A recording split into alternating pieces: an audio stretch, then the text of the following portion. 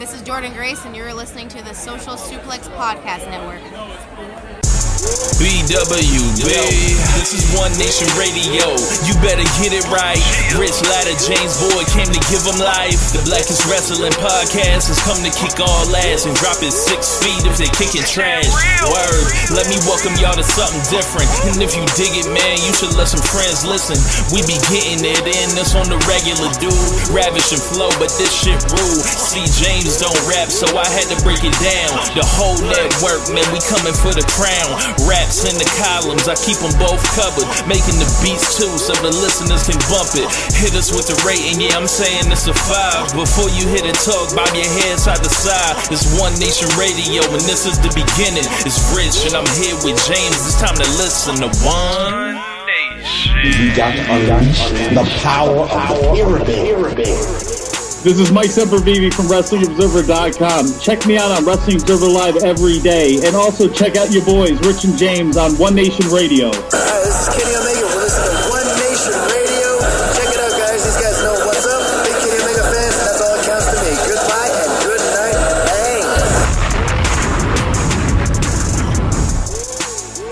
Bang. Hey, folks. Welcome to One Nation Radio. I'm James Boyd. And for me, I have Rich Latta. What's going on, man? Chilling, man. Just a big week in wrestling, injury wise. A lot of newsworthy stuff to talk about. Just coming off this weekend and last week NBA Finals games and all that. I'm ready to go, man.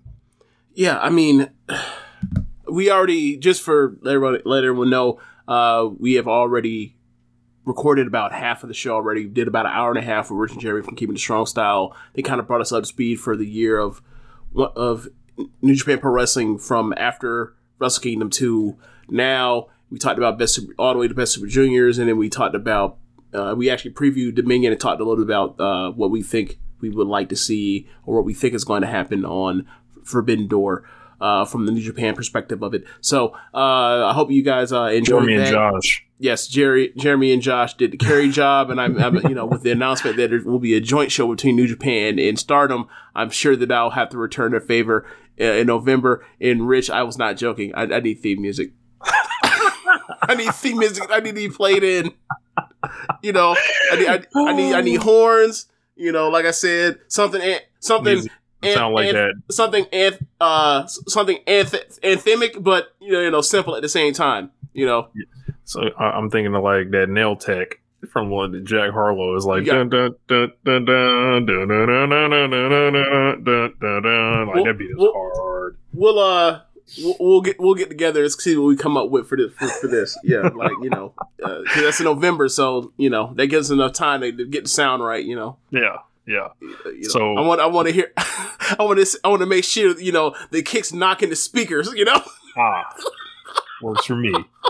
No, remember when Kanye was on like his 5th or 6th mix of Stronger, and he had to bring in Timbaland to layer his drums for not. It's like same thing, like just got to make sure the sound is it all comes together. But anyway, so a lot of stuff, like there's MJF, there's Cody, there is CM Punk, there's the AEW World Title picture, the interim World Title picture at this point. Lots of injuries as well. Adam Cole's out for a minute. Bryan's out for a short minute as well. John Cena. Where do you want to start? Now, I think we should start with CM Punk. Okay. So CM Punk wins the AEW World Title. It comes out on Dynamite. I believe he does like some type of stage dive again into the crowd. And he hurts his foot. Some people think it's a broken foot. I don't have the prognosis. CM Punk was, I think, intentionally vague with that.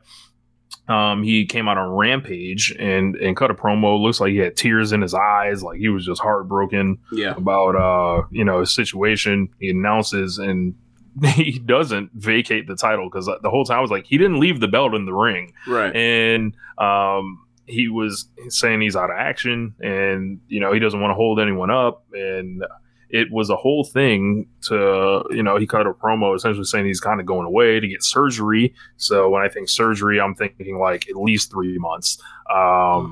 Maybe like if we're lucky, it's 3 months. What incredible timing for all this. Like, we had a Punk Tanahashi match that was set up, and then that's gone from Forbidden Door. And then, fresh off of winning the title, it's thrown into chaos, essentially. So, and I guess that's why Punk looked the way he looked in the ring. That he did not look great. Yeah, the what was that, Dynamite on Wednesday? Yeah, when he's out here like botching stuff over and over, the worst I've ever seen him look. Yeah, so it was a whole thing, but this is very unfortunate. Yes, it is. I'm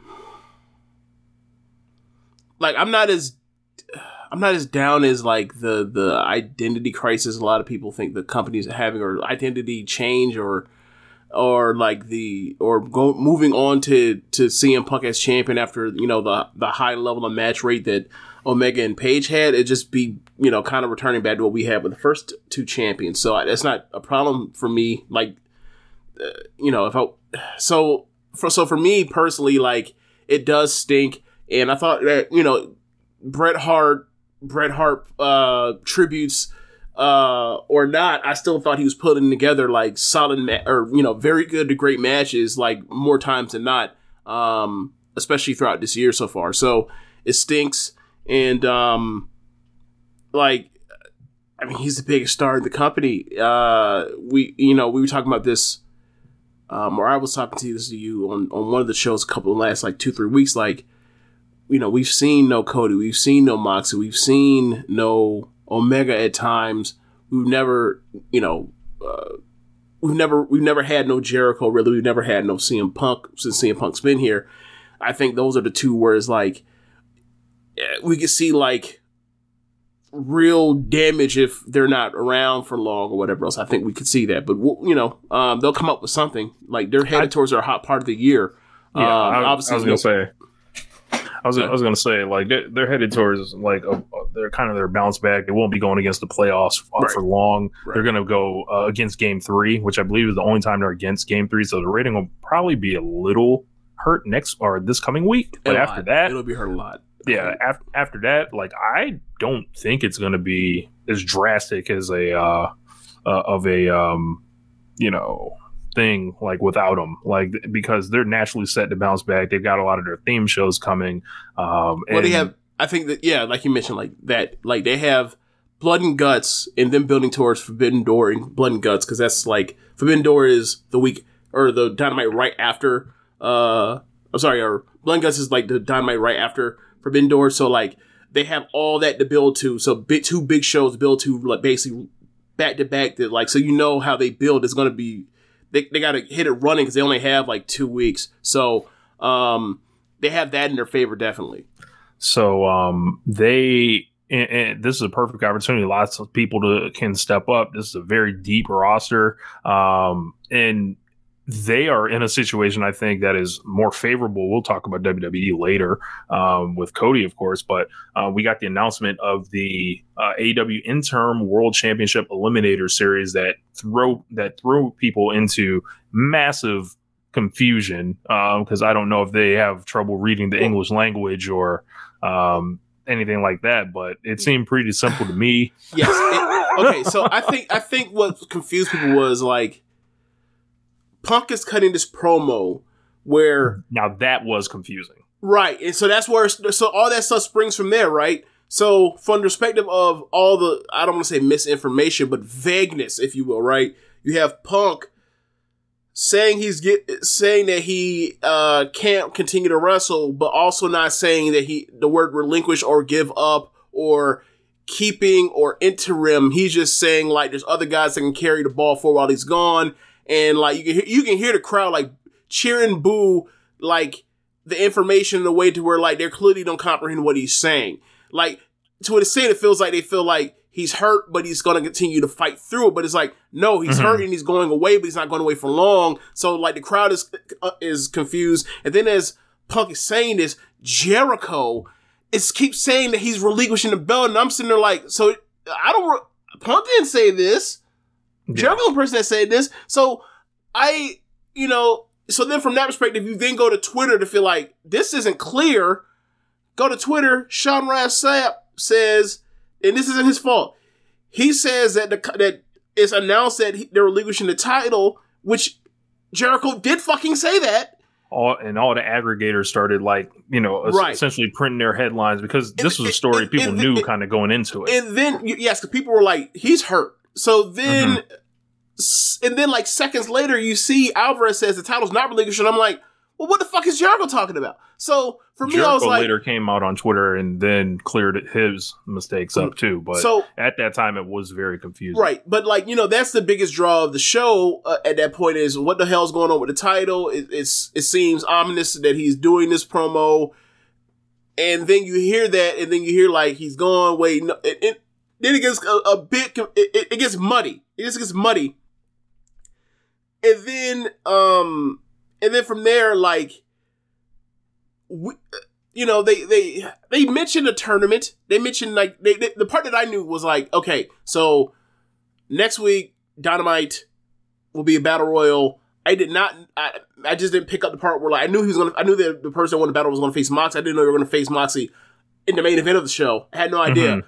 And then I think they said something about, they may have, I don't know, remember if they mentioned something about New Japan or not. So I don't think they did. So then the next day, you hear okay, imagine a Final Four. One bracket's the AEW bracket. One bracket is the New Japan bracket. And the New Japan bracket is Goto and Tanahashi at Dominion. And the US bracket, the AEW bracket, it is Moxley versus the winner of the Battle Royal on in the opener of Dynamite. And I was like, okay, that makes all the sense in the world, but that's not what we were all told. And obviously something, because obviously, tying this in with a partnership with New Japan, and New Japan is literally 14 hours in front of us. Right. Time of the day, getting back on when there would be a match, if there was a match to offer to be into this tournament, whether or not it was going to be a match where they just have the Battle Royal winner versus Moxley on Forbidden Door, or do presumably Moxley versus Tanahashi for the interim world title at it was all this stuff going back and forth, and some of it is some of it I can see where there was some miscommunication, but it was a clusterfuck. It was. And the news that I almost said the news aggregators, but the news people on Twitter did not help. Specifically, it didn't help at all. It was Tupac was sitting up there looking up, being confusion, exactly what I wanted. Yes, causing it. So with this battle royal, there's a lot of people on the roster. Hangman Page is announced for a match against David Finlay, so I don't think he'll be competing in it. I wouldn't put Hangman near the belt right now anyway. I would think that would be... He look like a lame duck. He would look like a lame. And then, I think this battle royal is wide open.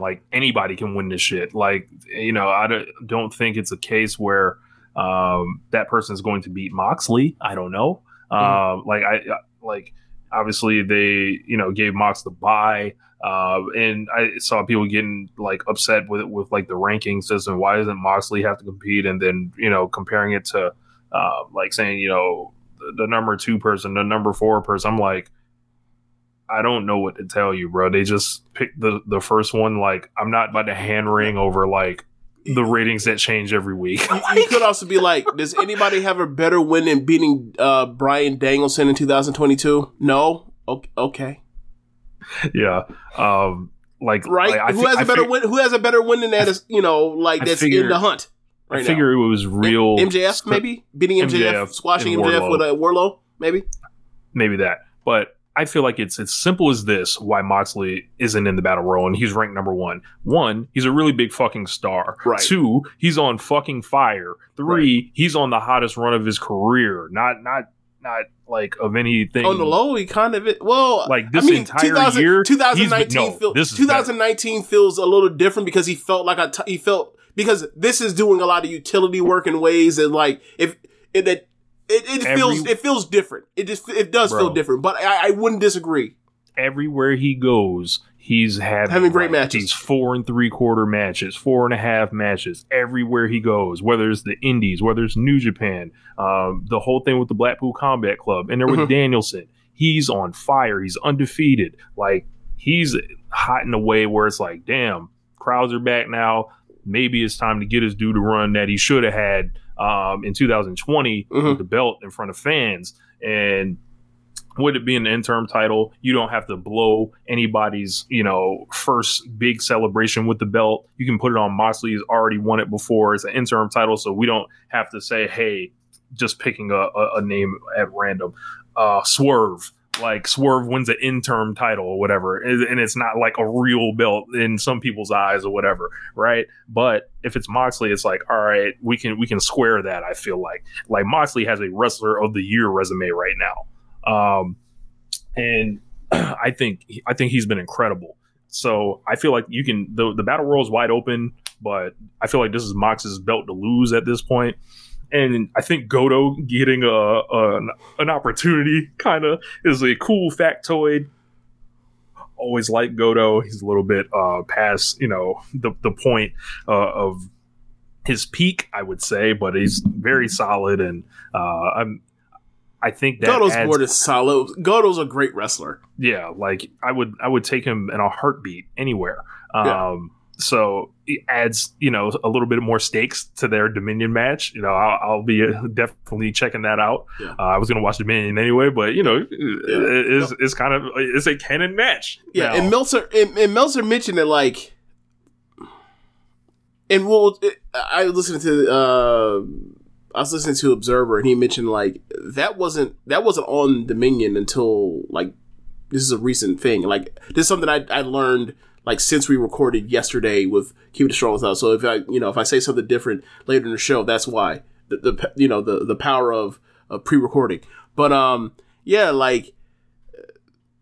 so we'll see. They're gonna have. I feel like they're gonna have a kick-ass match, Goto and Tanahashi. I don't have the concerns that Josh has about Tanahashi or whatever else. I feel like he turns it on, and when he needs to go back there, he'll get it. And if he hasn't had it this year, now when he's come back to America, he's damn sure gonna get it. That's for sure. So, I think Tanahashi and it's funny because they were always angling at each other for the U.S. belt, and they're like, no, let's do it for something bigger. They figured out, they worked themselves into the main event. Look at that.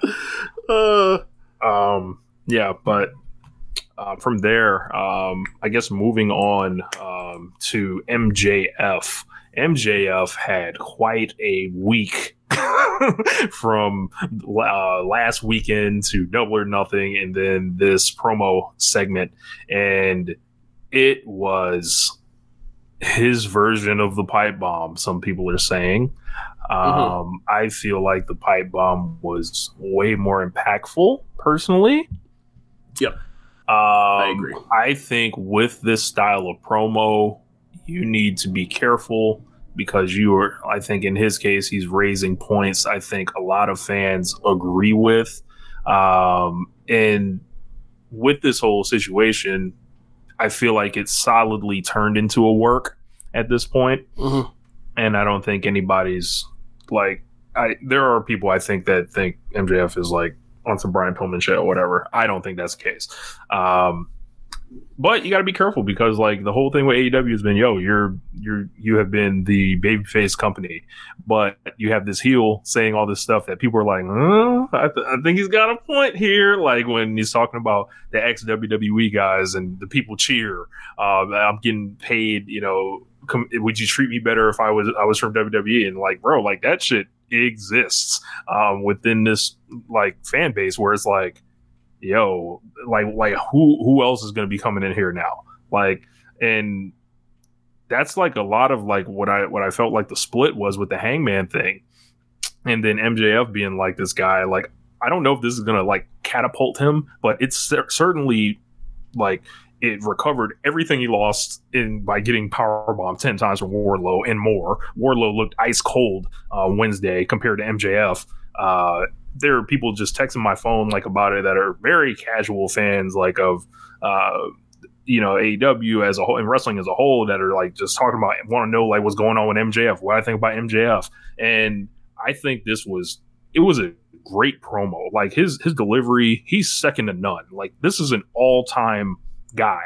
Like, this is not potential anymore. This is not someone that we need to look out for in 2 or 3 years. No, he's him now. Like, and we went into our extended thoughts kind of about his actual like gripes and contract situation, but this promo was I think they got to be careful with that work shoot stuff, just because like of the actual reputation of the company. And then you start, like I've got his transcript here, and he's doing some of the Cornette talking points. He starts talking about the stuff where wrestlers are untrained, and some of the stuff with MJF, he's saying it's all friends wrestling, but he's doing heel stuff where he ignores that he was also somebody that benefited from being associated with higher people higher on the card than him.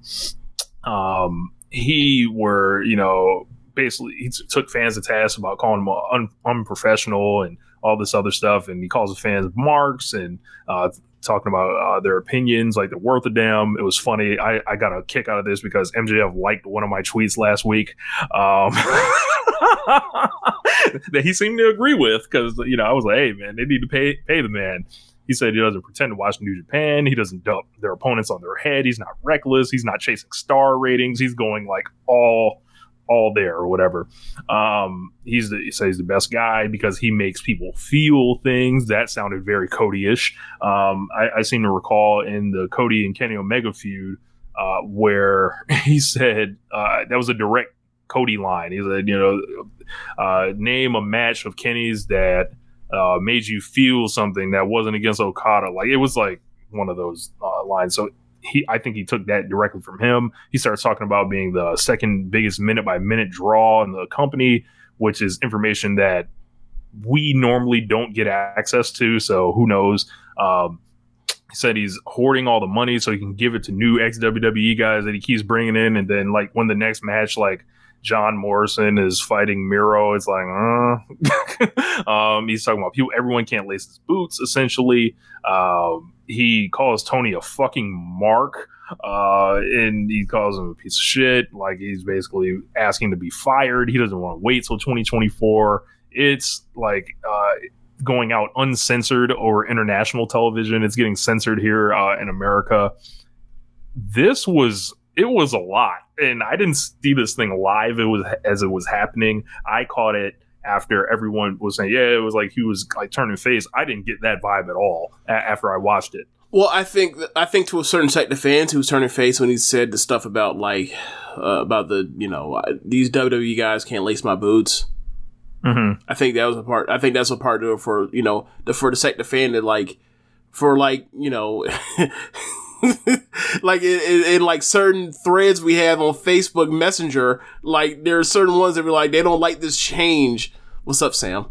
So like, like there was a group of people that were like, they don't like they watched like the first 3 years of the promotion, and they like the people that were showcased, and they don't want anything to change, as if like you could get by running that stuff, forever. And it's like, no, like you have to have people come in and change up the top of the card to have fresh matchups. Otherwise, you're going to run out of stories to tell, or stories to tell with the same people. So, so for me, like, yeah, I see why a lot of people gravitated to that and thought like, oh, maybe he is turning face. And also the crowd was eating it up. So like that along with the reaction was like, well, maybe he is turning face. Maybe, and then you think of, when you think of the pipe bomb, you think of like, he said a lot of shit that was like negative towards the company he was working for. That what made him that's what made people like him so much. And like the thing for me was like, when people do the comparison obviously to the pipe bomb, was me for like, when people say that, I was like, yeah, I can see why people say that, because like he's saying a lot of things that's behind the scenes that have been brought to the forefront, and it's interesting. Now, as far as like, impact or level of oomph when it force when it hits you, I'm sorry, like you calling Tony Khan a fucking mark to me does not hit me on the same way that maybe WWE would be better if Vince McMahon was dead. I'm sorry, that it doesn't hit the same way to me. So like I thought it was great. if you want to compare it to the pipe bomb, I'll still take the pipe bomb because it obviously has like, their first type of thing as well. And also like, for me personally, like I'm not watching any wrestling show for someone to work me that what I'm watching is happening also back behind stage. I don't care if you guys hate each other. I don't care if you guys actually really like each other either, that much either. Like, give me something where I can escape from, watching the news and fake fight each other. So, I get why people like that stuff. Don't get me wrong. There is at times when I'm in the mood for that stuff. It didn't hit me at that particular time, particularly around the MJF thing when he's talking about like, how dare you fans say I'm unprofessional when I stiffed you guys out on a meet and greet? Like, okay, bro. Like, I get it. You're a bad guy. Jesus Christ. So for me, it was just like a lot of things were like, I checked out on it, but while like I mostly checked out while recognizing like, this was great work. It just wasn't for me. Yeah, I thought it was excellently executed, right? to turn a phrase here, but it's just I don't know how to take it. It's like, all right, well, and I'm also trying to figure like to what end is wrestling like like to what end is it, like what does this accomplish for you? Like, does this mean you're gonna be some type of party crasher for this stuff potentially? Like what does this mean? Like, who do you wrestle? Do you wrestle Tony Khan? Do you wrestle do you wrestle Charles Barkley? Like where are we going now? Not an on-screen character, and I don't believe he has any desire to be one. Nor do I want to see one. Nor do I want to see him on screen, other than say, "Here's the next show, guys," and then leave. So I don't know. I think it's a lot to digest, and the only things that we can think of, I think, pushes us into the realm of fantasy booking, right? Yep. And it's like, okay, they've yanked his merch. They didn't put out any video of it. Mm-hmm. Awesome on them for doing that too. Really worked the angle there because at least this is the creative brain trust here. If they were, the failures of the Summer of Punk and, the fallout of the pipe bomb, they cannot make those mistakes. Like, they could hold MJF off and, a little bit longer. They can they can send him other places in secret. Because it's MJF in AEW and he don't wrestle that much to begin with. Correct. So it's like, okay, MJF's not wrestling this week. Oh, like most of the other weeks. Yeah. Like, this man even wrestle once a month? No. Right. So, I don't know, man. He's a really big star. I think people are going to see him in a different light following this. And maybe that's just the goal, is like, hey, we're going to take him from one level to another level here. I always figured the big, con of this whole 2024 thing was going to be MJF turns babyface essentially by staying in AEW. And it's like, I was never going to leave or whatever and all this other stuff. But could that still be the thing? It could be. But he's hitting on something like with the ex-WWE guys and all that. Like that's brewing. Like there's a big storyline to be had. There's a bunch of stuff to be done there. Rich, has MJF had 50 matches in AEW? I would say no. 49. Look at that. It's 3 years. Speaking of matches, in like a certain time period, we're going to get to that later because there's a lot to go on with Cody here. But I don't, Sam said, what's the equivalent to him losing to Triple H in this situation? I think him losing at all, he doesn't even have to wrestle. Losing this Triple H in that case, what would it be? I don't know. That's a good question. I don't really know. Because if I remember correctly, he came back too early to do SummerSlam. He won at SummerSlam because Kevin Nash came out and attacked. No, that was after the match. Wasn't there Yeah, after the match. Wasn't it? No. I remember what it was. Cena's foot was on the rope and Triple H didn't see it. That's what it was. Yeah. Proto Osprey stuff. But Oh yeah, I didn't mention it later in the show. Like the whole thing with Will Ospreay is just an excuse that this man could do a whole bunch of jobs for this year, like at the top of the card. Yep, jobbing without jobbing. Yeah. But yeah, this thing, like, they have to be careful with this stuff. But if anybody's gonna pull this stuff off, I think it's gonna be them. But I don't know. Like, I don't know where it goes. I just hope that this has become obviously, I think just like a status quo change as far as like the changing of what MJF normally does. But like, I hope this has become a thing where like it turns into like WCW was, you know, regardless of what they tell you about what Eric Bischoff was doing with casual fans and all this kind of stuff, he was having motherfuckers come out here and talk about shit that was in the Observer like once a month. Like, Eddie Guerrero and Scissors or Coffee. I'm sorry, Sid and Scissors, Eddie Guerrero and Coffee with Bischoff and all the other shit. So like, you know, and this is a rag sheet brother. So like when people say that, so like I just don't want it to devolve too far into like in more than just Meltzer, like the Wade Keller gossipy things of this happening backstage. It seeps into the front.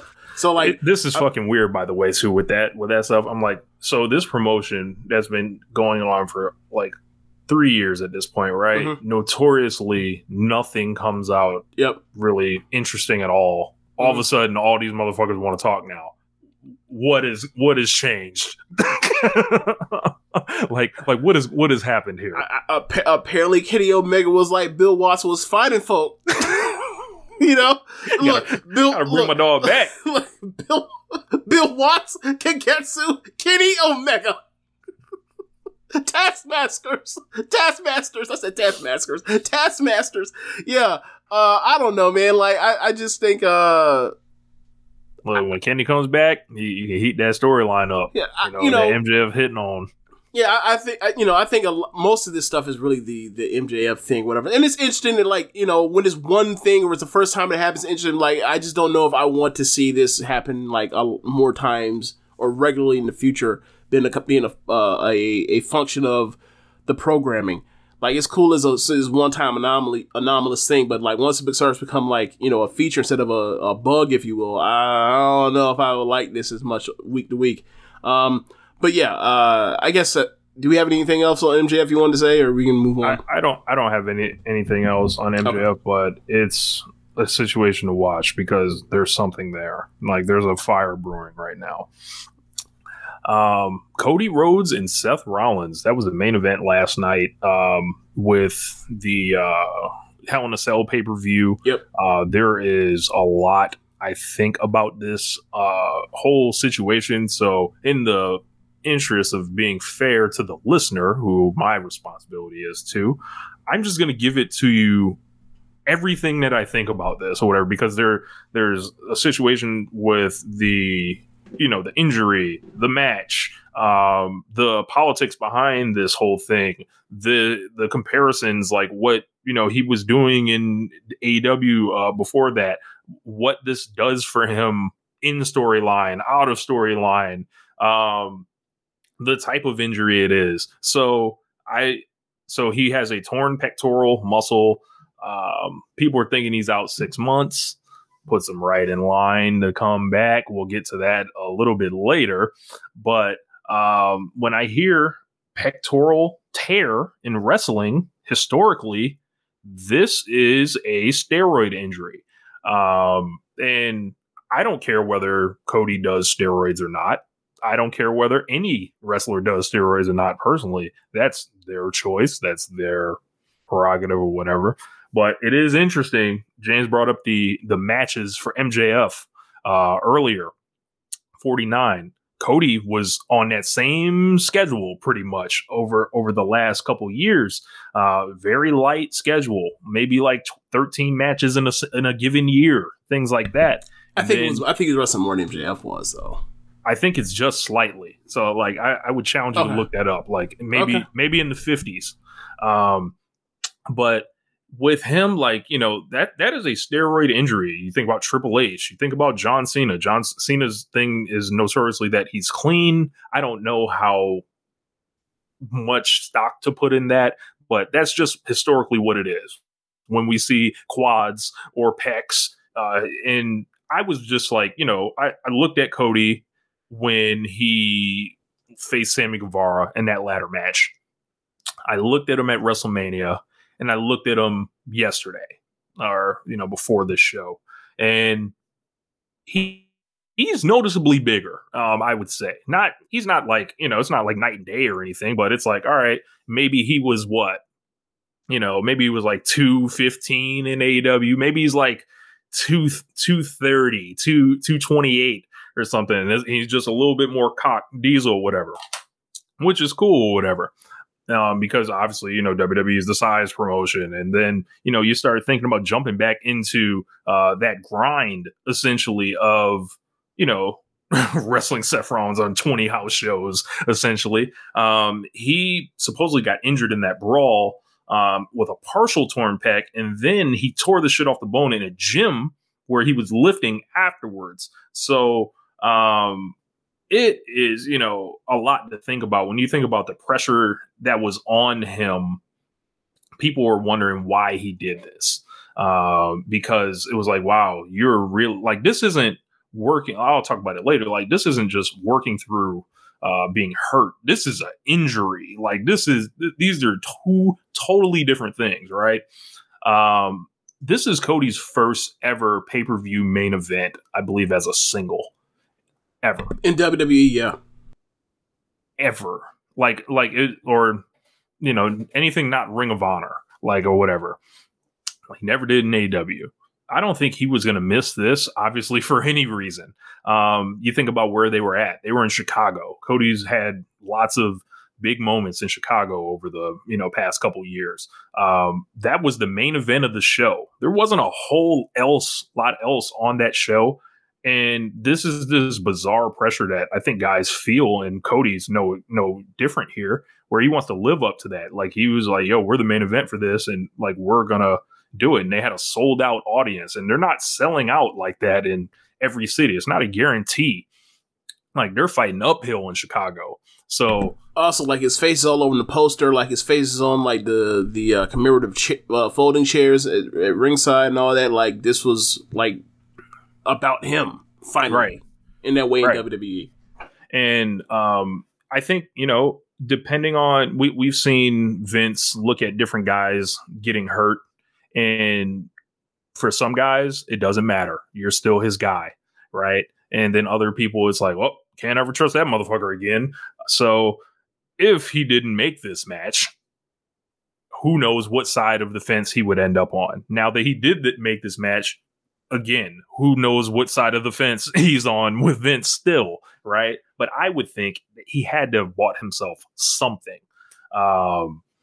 And ironically, I think accidentally, it is the best thing to happen to him going forward. Because after the Seth Rollins program that was done, he beat Seth Rollins with one arm. LOL, Seth Rollins. You know, come out here and do all this cap. And I have a question for your ardent, hardcore WWE fan that actually bought into all the stuff Seth Rollins was talking about. And then watching Cody come in from AEW, beat that man 3 times in a row on pay-per-view. I just want to know, like D'Angelo, how does it feel? But back to the part about it being the best thing to happen to him. They don't get, like, chances are they fuck it up anyway, right? That's just what it is, right? But yeah, you delay that. You don't have to wrestle through SummerSlam season where you're still not anywhere near the belt. You don't have to go football season. You don't have to go through football season and the ratings at any point. You get to be looked at as a savior come, you know, when it comes back around for January and the Royal Rumble, and you're instantly programmed in. Like, you kept this program with Seth Rollins, which I would put as a 100% success. Like, for Cody, if you're looking at it, right? You walk in, you live up to the billing, you have this awesome feud with Seth. There were small things I didn't like about it, but overall, like, this is probably the best booked and executed thing out of WWE I can think of for a very long time, right? Oh, the main roster? I mean, yes. Maybe AJ's first, like, 7 months in the company, maybe? Like, go from Jericho to Reigns to Cena? Maybe. And I know people are like, probably, you know, if you're hearing this and you're like, what about Roman Reigns and the never-ending title reign? I guess that thing lost steam like a year ago. Yeah. And also, like, I think there's also, maybe you could say something for, like, maybe Rollins, maybe, you know, on purpose planned stuff. Like, maybe you could say something about, like, Seth Rollins in 2018 from the Gauntlet to win the IC belt, maybe. But it's been, it's been so few and far between. And then immediately they were like, yeah, let's put him with Bray Wyatt. Yeah. Boy. But he avoids all that. He comes back in as possibly a savior next year when it's actually time to, like, make the money or whatever. And then if you're looking at it, you got to put him with Roman Reigns. Once you get past all that. And he skirts around a lot of it. This is a Jeff Jarrett like win. Like this is genius in a way. He gets his big salary. He gets his young daughter. He still gets to hang out with. He goes home for 6 months. You can only hope that they don't fuck it up where they're doing like these satellites with Cody or whatever, and make people sick of him or whatever. Because I think, James, there were 2 wrestlers that we said would be main eventers in WWE about 10 years ago. One of them we still got correct. I think he's made now. Is basically what I'm saying in WWE. He's made.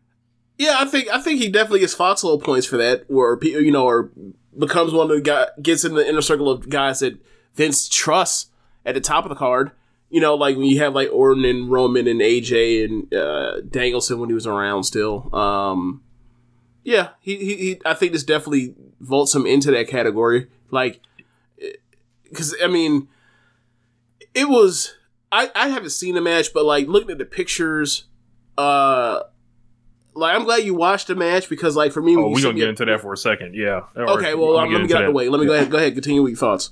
Yeah, so I want to take one more detour because some of that seeped into the discourse yesterday. Of course, we had a lot of fans of Japanese wrestling that were upset with Dave talking about it being one of the most compelling matches in history. They were like, "Oh, are you going to not rate this one because it's so dangerous?" And because obviously this is dangerous. And it is funny. WWE does tout itself as the safe company. Their fans tout themselves as this is the safe promotion. These are where the wrestlers don't get hurt. They don't allow these things, but they allowed this thing, which is a fair point. I feel like people were upset, like, hey Dave, you need to not rate this one like you didn't rate Naito and Ibushi from 2019. Then I saw people that were wishing that people would keep the same energy with they didn't hear people protesting that Kenny Omega shouldn't wrestle while he was working through all his injuries over the past couple years and all that. But I think those are unfair comparisons to both of them.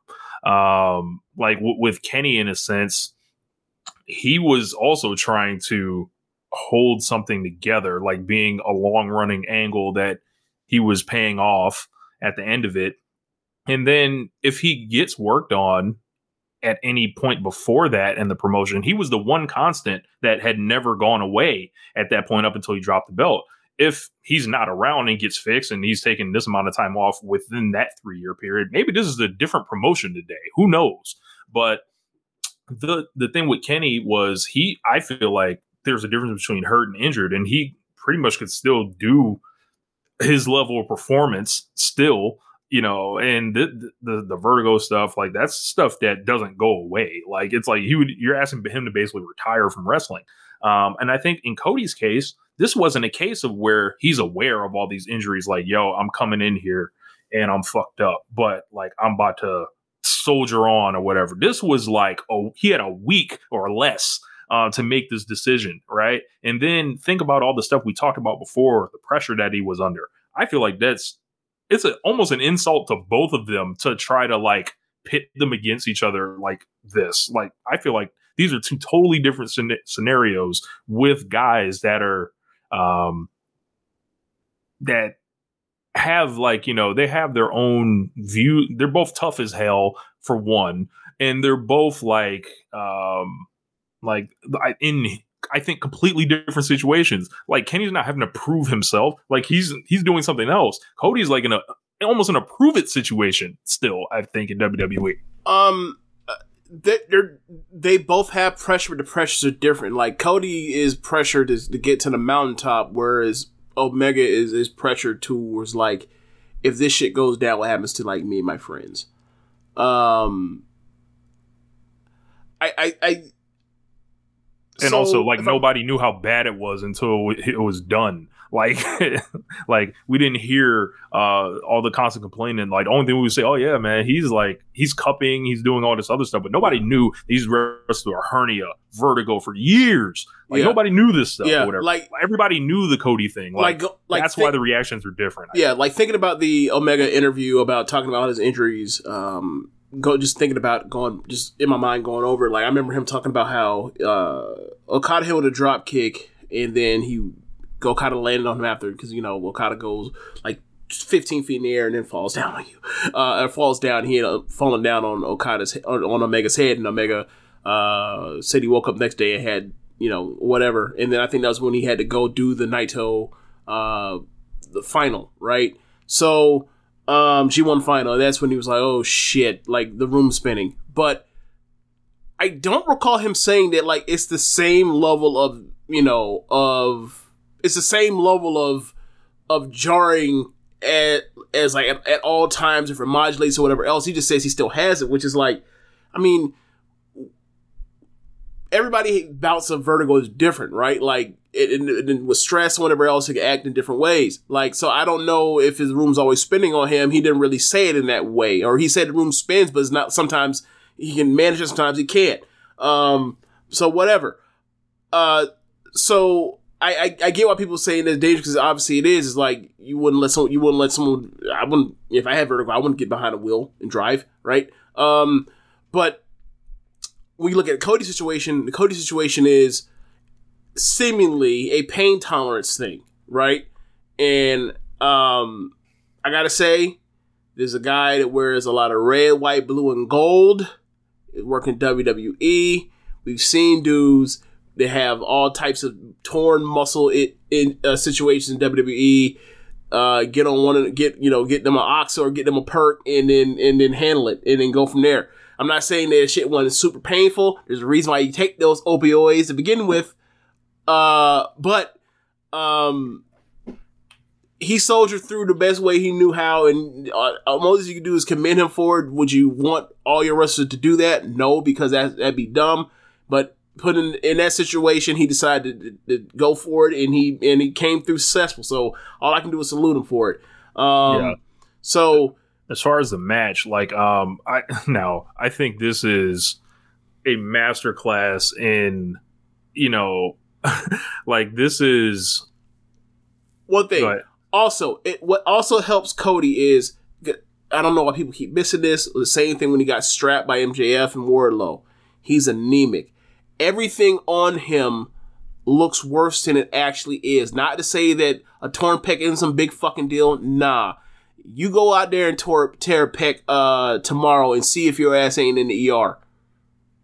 Yeah. And see if your ass ain't getting reconstructive surgery and all that kind of stuff, and your hospital bills are through the roof. No, it's a serious thing.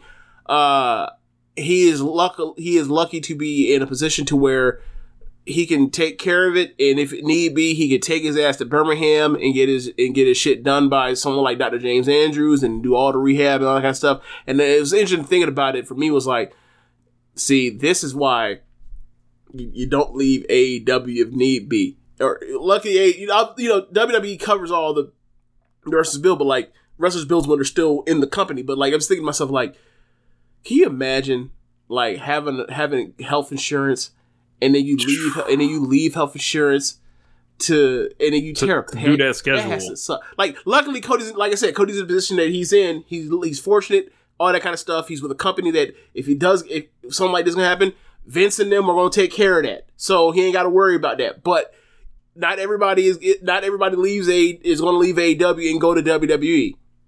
And that's the part where he's like, dude, that would suck if you were a weekend warrior and you like, bro, can you imagine if Tom Lawler tore a pec, how fucking awful that would be? Bro. Or like when Danhausen broke his leg at the end of last year. Dickinson with the hip. Yeah. Yeah.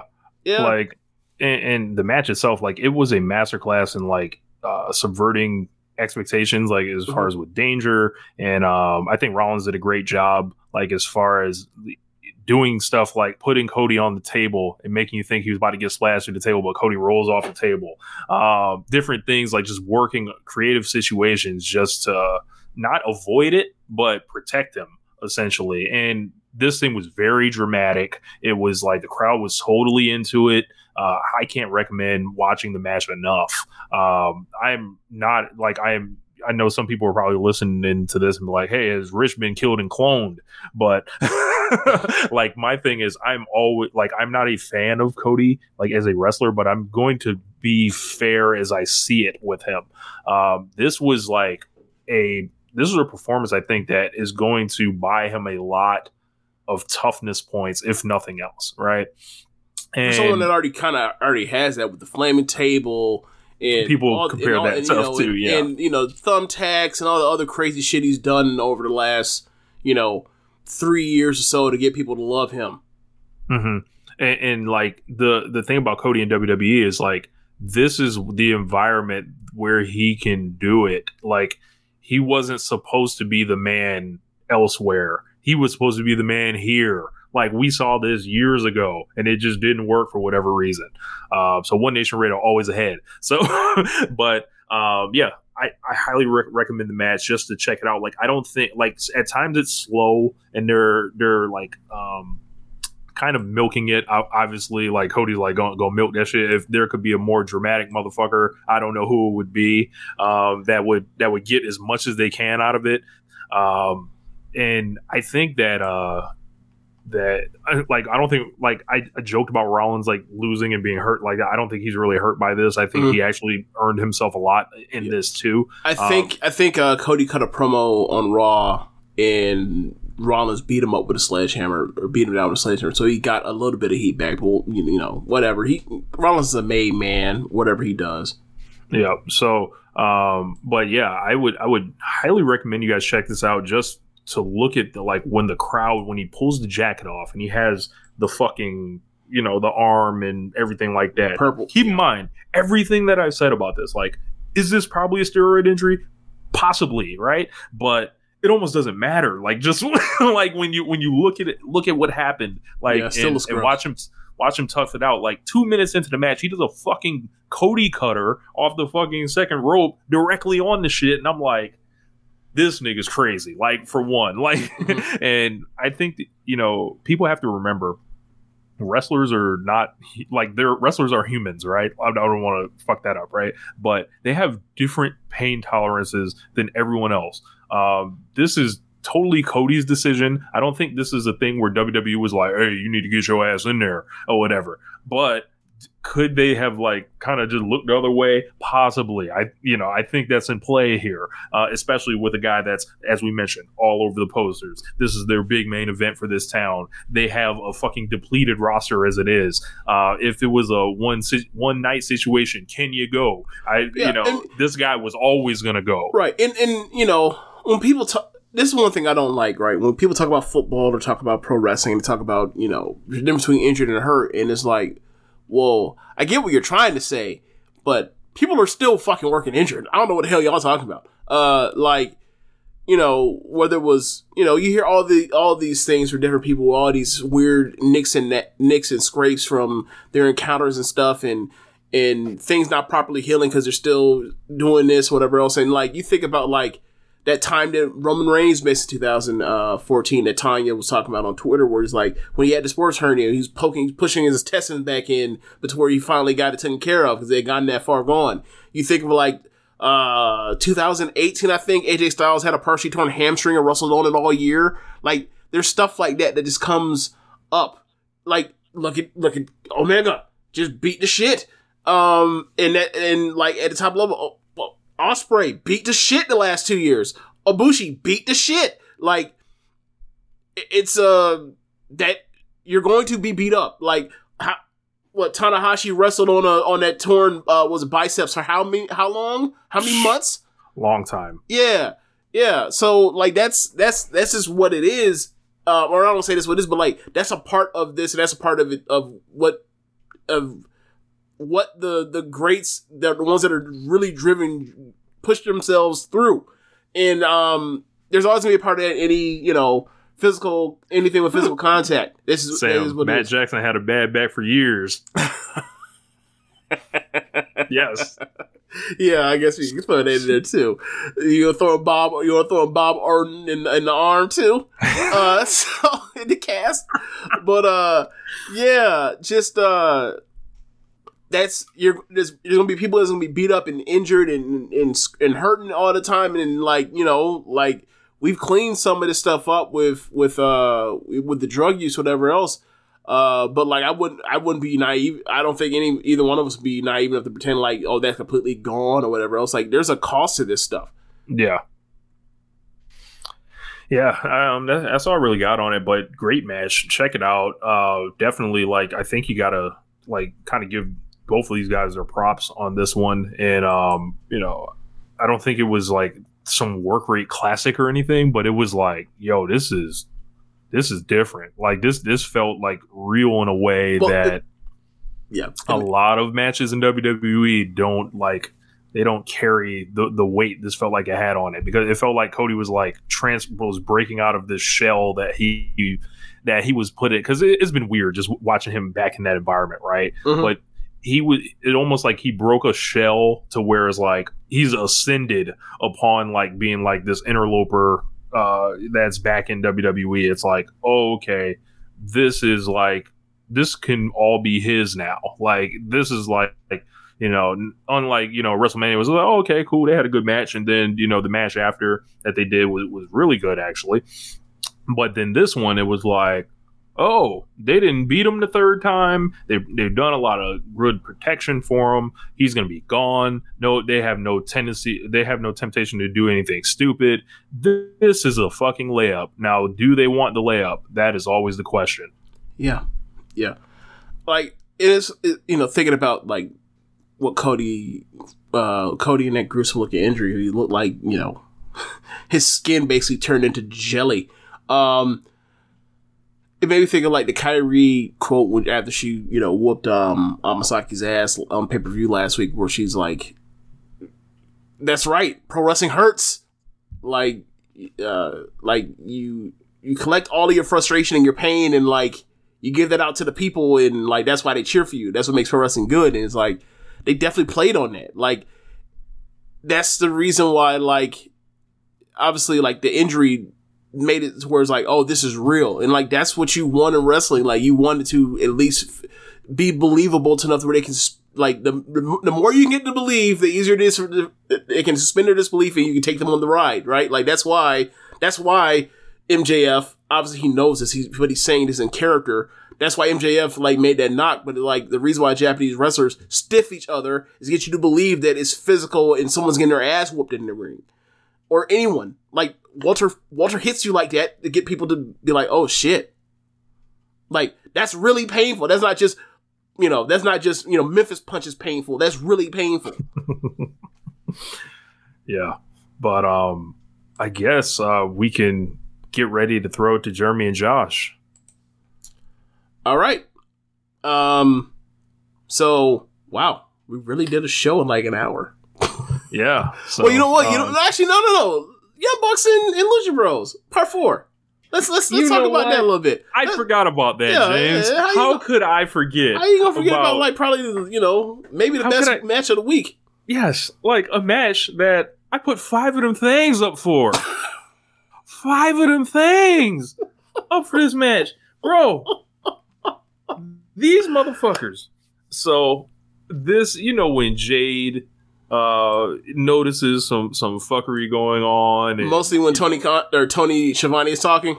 Yep, usually it'll be like, she'll come out here and say, "Cut this shit." Mm-hmm. The Lucha Bros and the Young Bucks, essentially, they saw the FTR little tour that been going on the last couple months, and they came out here and said, "Cut this shit. The real is back." As like J. Cole would also say, this crowd was like, this was the Young Bucks' hometown. It was 8 miles from their house. I'm sure the Lucha Bros also, have lots of history in Southern California as well through PWG and everything else like that. This was like Reseda come to life ×2. This was just electric. 16 minutes.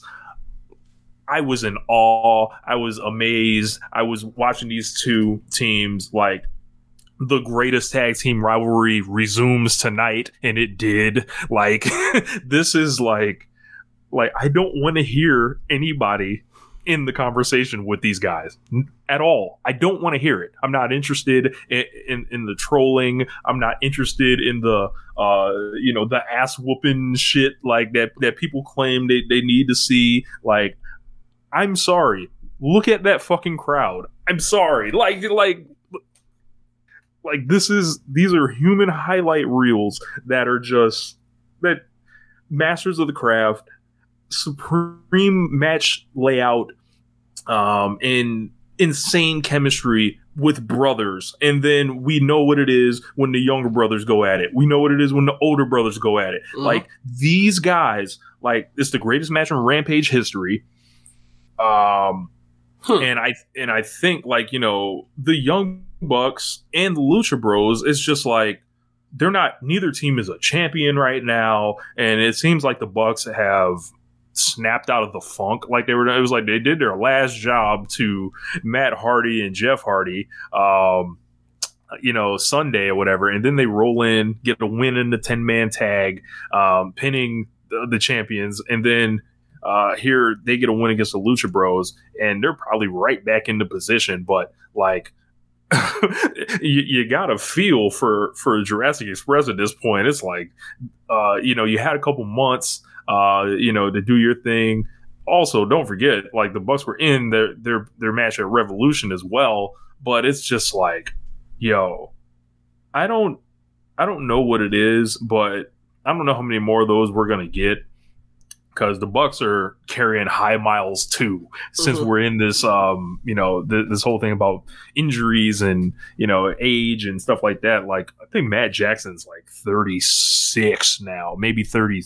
Yeah, I think he's 36. Nick's like 30, but you never know when it could be the end of the road. Phoenix or Pentagon's a little bit older. Phoenix is still youthful, but this is the greatest tag team rivalry there is. Like, Midnight Rock and Roll, I don't care what you want to name. These guys are doing it in ladder matches, cage matches, regular rules matches. Can they, like, I want them to do mask versus hair in Mexico one day. Like, that's what I want to this. And then, like, the Bucks cut their hair in Mexico.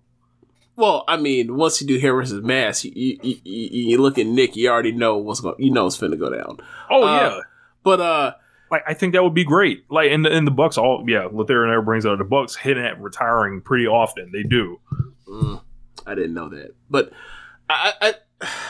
so this match is fucking phenomenal. This is like, it's one of, like, the thing for me was the craze about it was like, I was like, this is like their clear cut fourth best match they've had in AEW out of the 4 that they've had in AEW.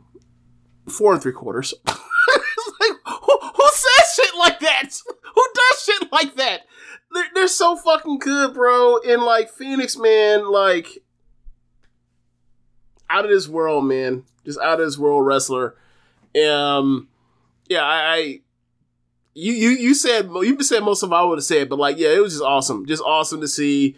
Like, they always do this, and, like, I mean, quite frankly, we talk about, like, you say who else can do this, like, you gotta start like combing over and start thinking, like, the whole entire world to think of people. Like, I guess you'd be like Velocities versus Aussie Open. That's about it. And that's a 40, and those are like 30, 40-minute matches, not no 15-minute match, right? Like, bro, they were heating this shit up, and it was like, boom, boom, boom, boom, boom. Like when you start thinking of tag teams that can do this, like, they can do this at this level with either one of them, right? They even get to, they just like have matches that they just bang out like that. You'd be like, okay, so teams that are together, you'd be like, okay, off the top of my head, I'm thinking just like, okay, Mustache Mountain, if you pull them out of cobwebs. 2017 Mustache Mountain. I don't know if you've seen what Trent Seven looks like lately. Nah. Not no more. Not Okay. no more. Okay. Withdrawn.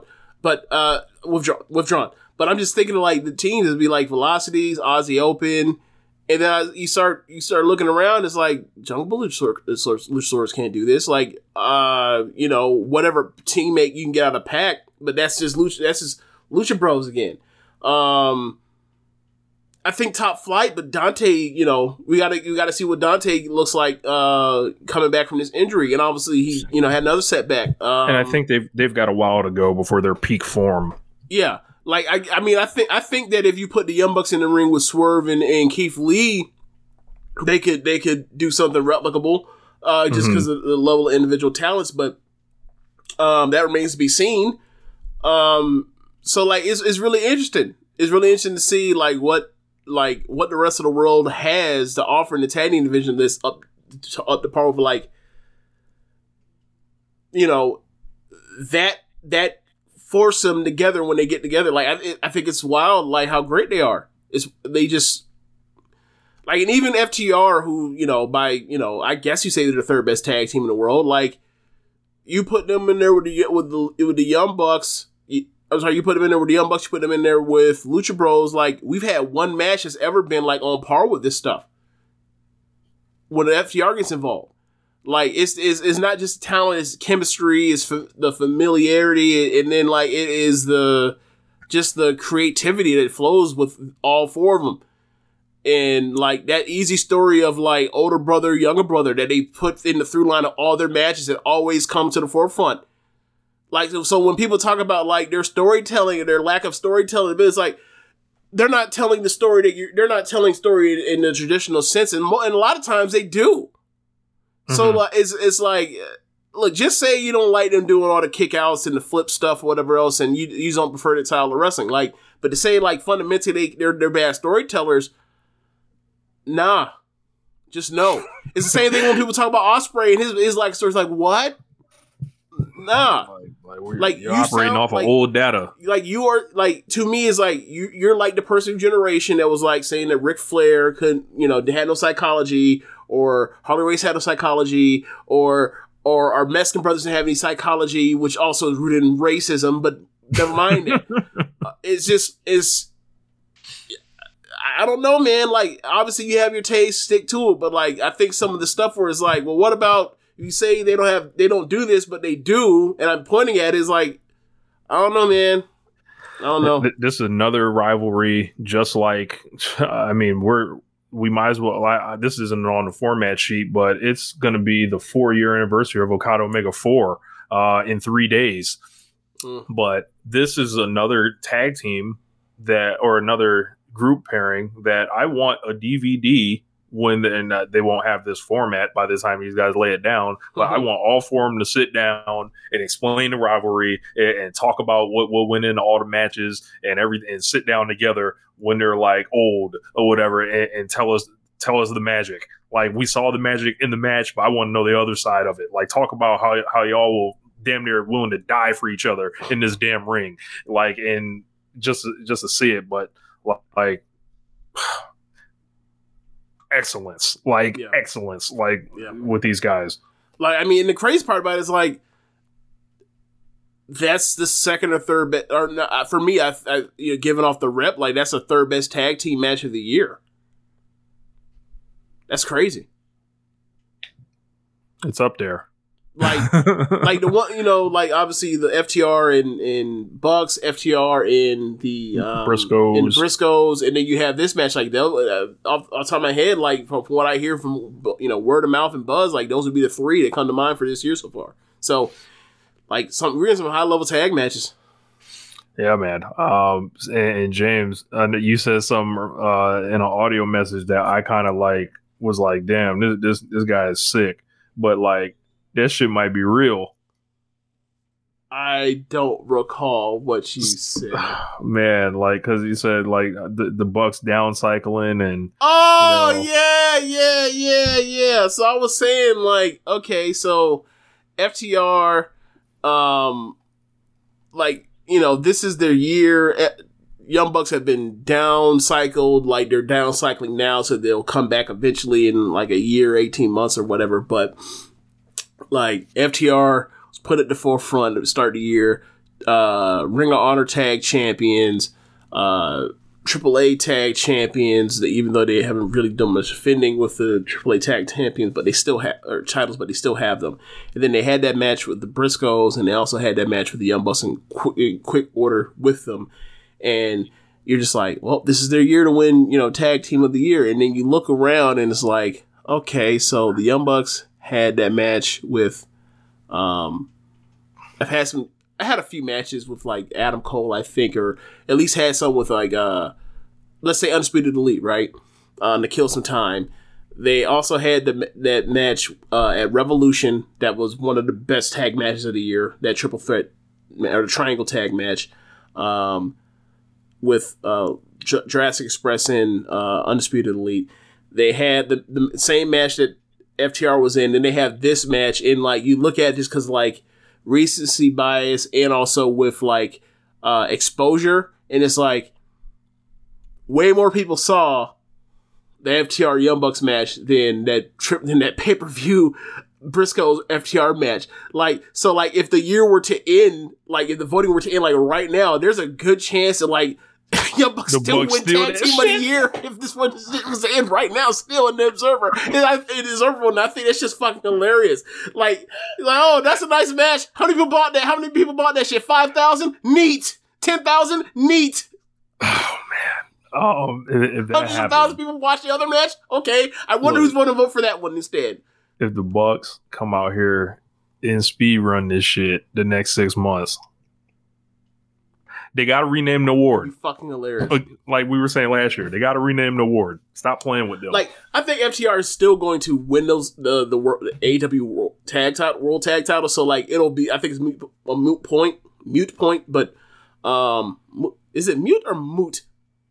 I don't want to pull the Joey Tribbiani and be like it's a moot point. Moot. It's a cow. Yeah, moot point. Yeah, so like I think that like they're going to win because they're going to win the AEW tag title second time, so that'll be their year, whatever else. But I think like right now, given like down cycle, you're like, where are they? And it's like, you know where they are. Like they're like they're in the closing stretch on Sunday, like they Tiger Woods at a major. Like they're trying to close this dish out if they want to. We'll see. And it is like, it's funny because like they had the mercy, like FTR's at the mercy of the bookers and EVPs. If the Young Bucks want those belts, they'll have those belts. Hey, remember when Nas got signed to Def Jam by Jay-Z? Yeah, that's what we're working with here. These boys are employees. Get out there and entertain, until we're ready. Warm it up for us. Yeah, they got it. We'll see, because like the Young Bucks for the rest of the year, there's always gonna be a pay-per-view. There's always gonna be some feature match. They're gonna have their matches, and then like we're gonna see how much longer that Bret Hart shit gonna last for people. Start, be people like, start catching on. Enough. So we'll see. Because I'll tell you, I'm ready. Look, I know you was ready after like the second match. So like, bro, like they coming out here with these Sons of Bret shirts on, like. Nah, man. Or Sons of the Hitman shirt, whatever the fuck they was wearing. Like, nah, man. Putting yourself on. Like, I hope Brett making some money off that shirt. We have Brett out here like Kota Ibushi. Like, hold on. Man. Where's my merch money? Oh, man. Do we need to talk about that in passing? Ibushi. Yes, yeah. Obari and the Kikuchi dude, they're all taking 10% pay cuts for like the next 3 months. Yeah. It's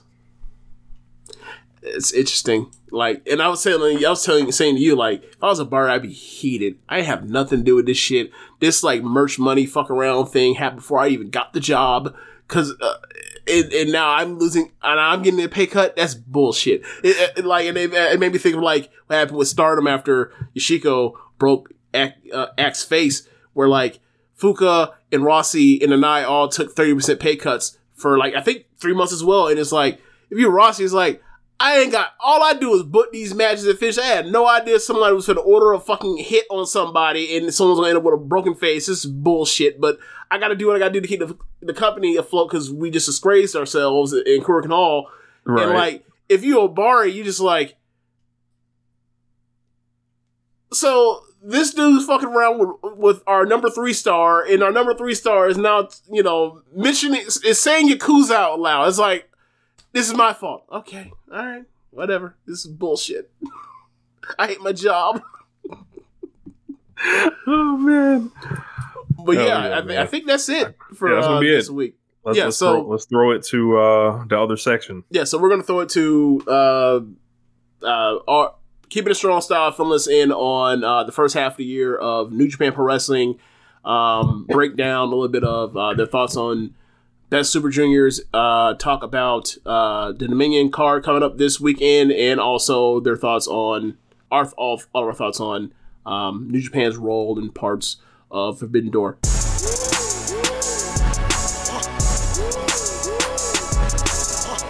Hey y'all, here's our section talking about WWE Hell in a Cell. With Rich Latta, I have Jeremy Donovan and Josh Smith, and their looks on their face, they feel like they've been ambushed. They do not realize I'm fucking with them. Of course we're not talking about WWE Hell in a Cell. Are you kidding me? No. We're here to talk about what we agreed to talk about. I can talk about Cody Rhodes? No. Former New Japan star. This is not the face of a man that's been, bamboozled. This is the face of a man that's no selling that shit. I know we're not talking about Hell in a Cell on my time. I did not carve out an hour of my time to talk about Hell in a Cell and the Fed. The face that Rich made, he really thought I had double crossed him. He's like, wait, I'm about to get out of here. I'm not streaming this. I'm turning this shit off. No. We have the guys from Keeping It Strong style, and I was thinking to myself, like, wow, man, like me and Rich have talked almost nothing about New Japan except for like the things outside of the ring, mostly like the Ibushi things going on. And I figured like at some point, like I plan on watching G1 this year. I plan on watching Dominion this year. I had planned on watching Best Super Juniors. It didn't happen, but I planned on it. But what I wanted to do was, because I'm so out of the loop, I wanted to kind of bring the guys on and kind of have like discussions we have when we have Floyd or Tanya on, where they basically fill us in on what the hell is going on with the promotion, that kind of fill some gaps in so we can have some context clues going forward, and we'll also have things to look back on, to go back and go back and look on. So you guys, as you mentioned before I started recording this, you guys always do your Wrestler of the Month. You always have your Match of the Month. And you figure you will use that as a kind of like a guiding line to send us where we're going to go through these, close to first 6 months of New Japan Pro Wrestling's year. So, where would you guys like to start? Well, so do we want to start with January or just start with February?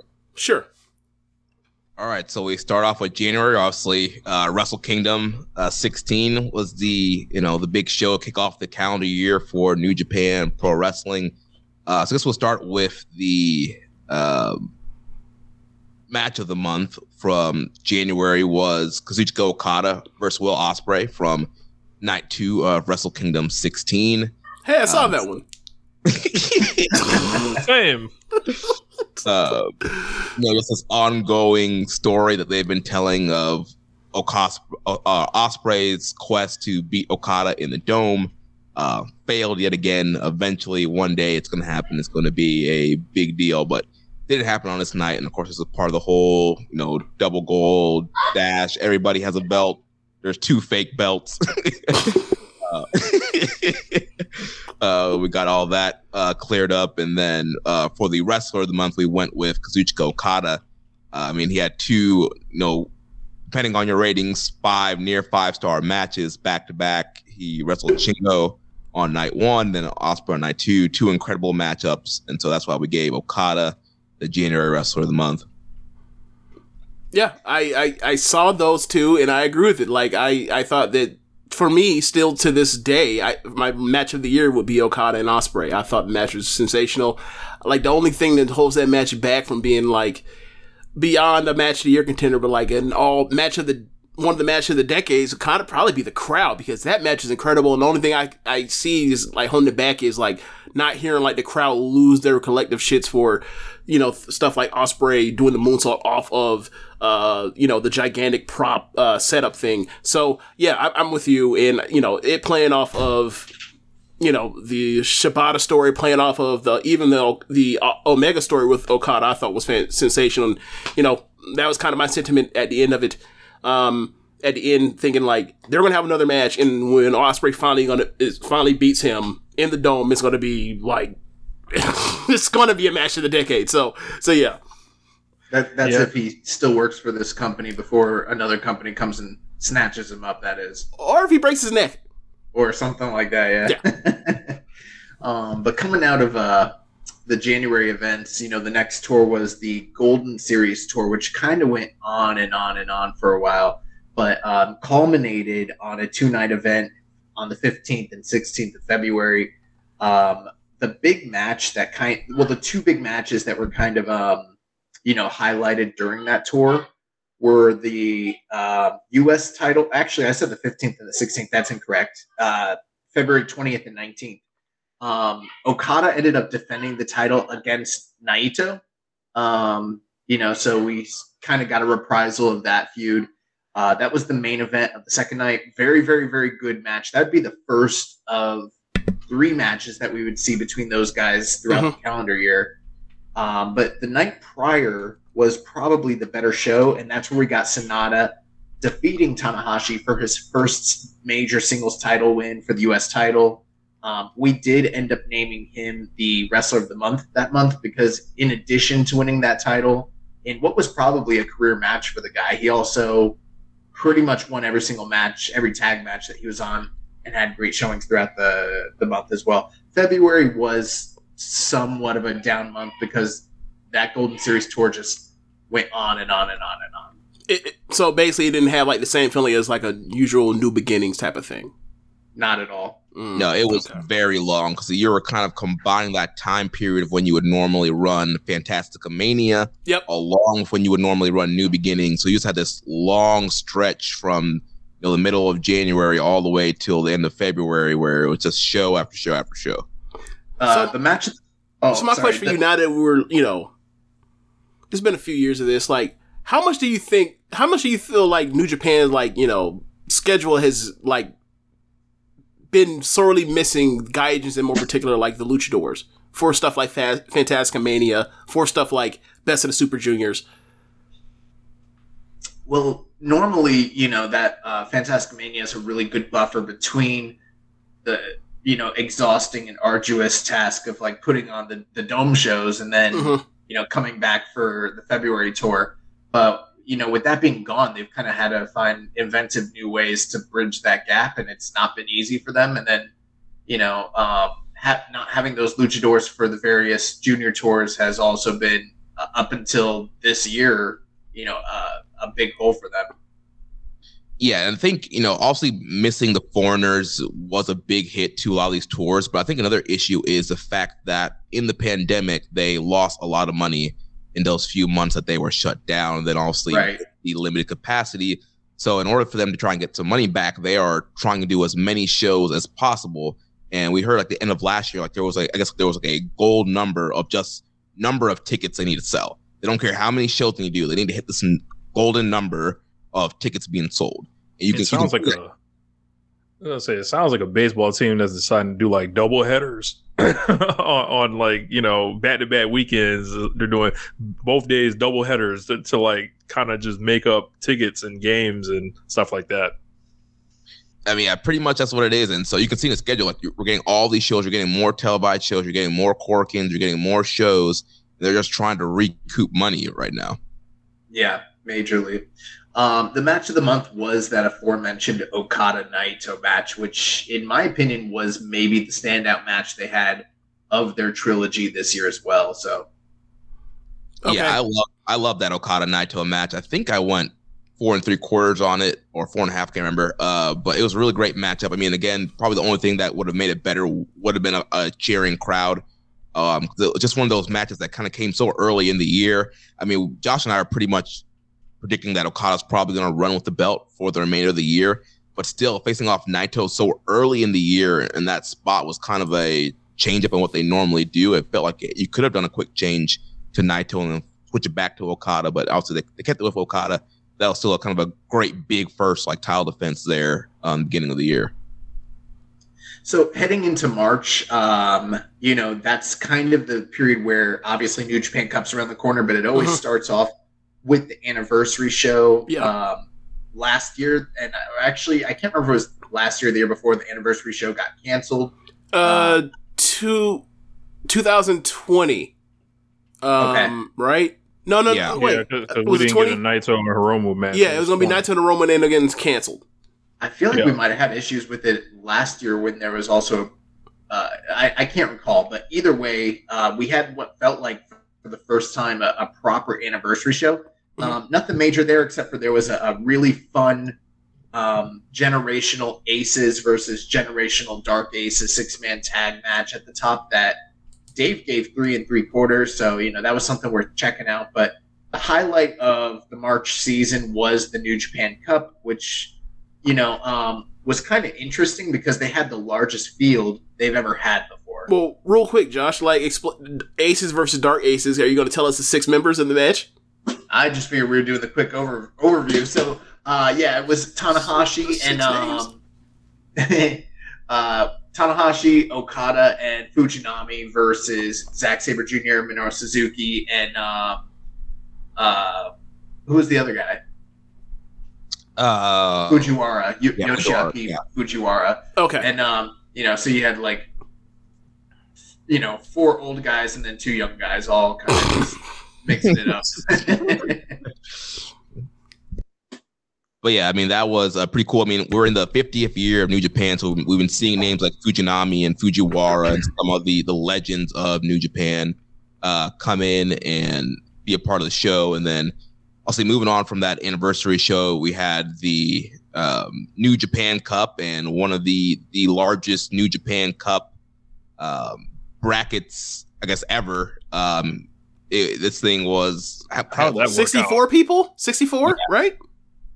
No, it was 48. Or 40, yeah, 48, yeah. That's There okay, ended up- yeah. Because There ended up being a couple of people that had That's to right. drop out. So it ended up being less than that even. Okay. Yeah, because Ibushi, he was scheduled to be in it, but ended up getting injured. I guess was still injured from dislocating his shoulder from the G1 finals. Tenzan. Yeah, Tenzan had to get pulled out. So some people got some first round buys. But yeah, this was a huge tournament. And essentially just adding on a first round of kind of fluff. Like you had guys getting buys who shouldn't have gotten buys. And the first round was just kind of a slog to get through until you got to the second round, which is the real first round where you got some upset and surprises and kind of like a tennis tournament. Well, what was interesting with it was typically with the New Japan Cup, you usually have a lot of big stars and then a lot of, mid-card guys, and there's usually some surprise upsets, and you don't end up with all the stars at the end. You end up with a pretty good variety and mix when it comes down to the final 8. This year was the only year that in the history of the tournament where every single match for the first 3 rounds, the stars were just cleaning up, which wasn't overly exciting and had some decent matches. But then once you got those final 16 guys, then you're like, oh, snap. There's 16 guys here and they're all big names. They're all big stars. And now, who can and might win this has become a lot more precarious and harder to predict, essentially. And it did turn into a pretty good tournament from there, but the first 3 rounds were, not great. So it's kind of a trade-off there. Yeah, like what Josh mentioned, when you got down to those finals, we got a lot of big names, and you get down to our final 4 on the left side, we had Okada and Naito, which was the second match in their series, which is, again, just another big matchup to have in the middle of the March, normally you wouldn't see an Okada Naito, and if you do see something like that, it's usually in the first round, so you can do some kind of first round upset.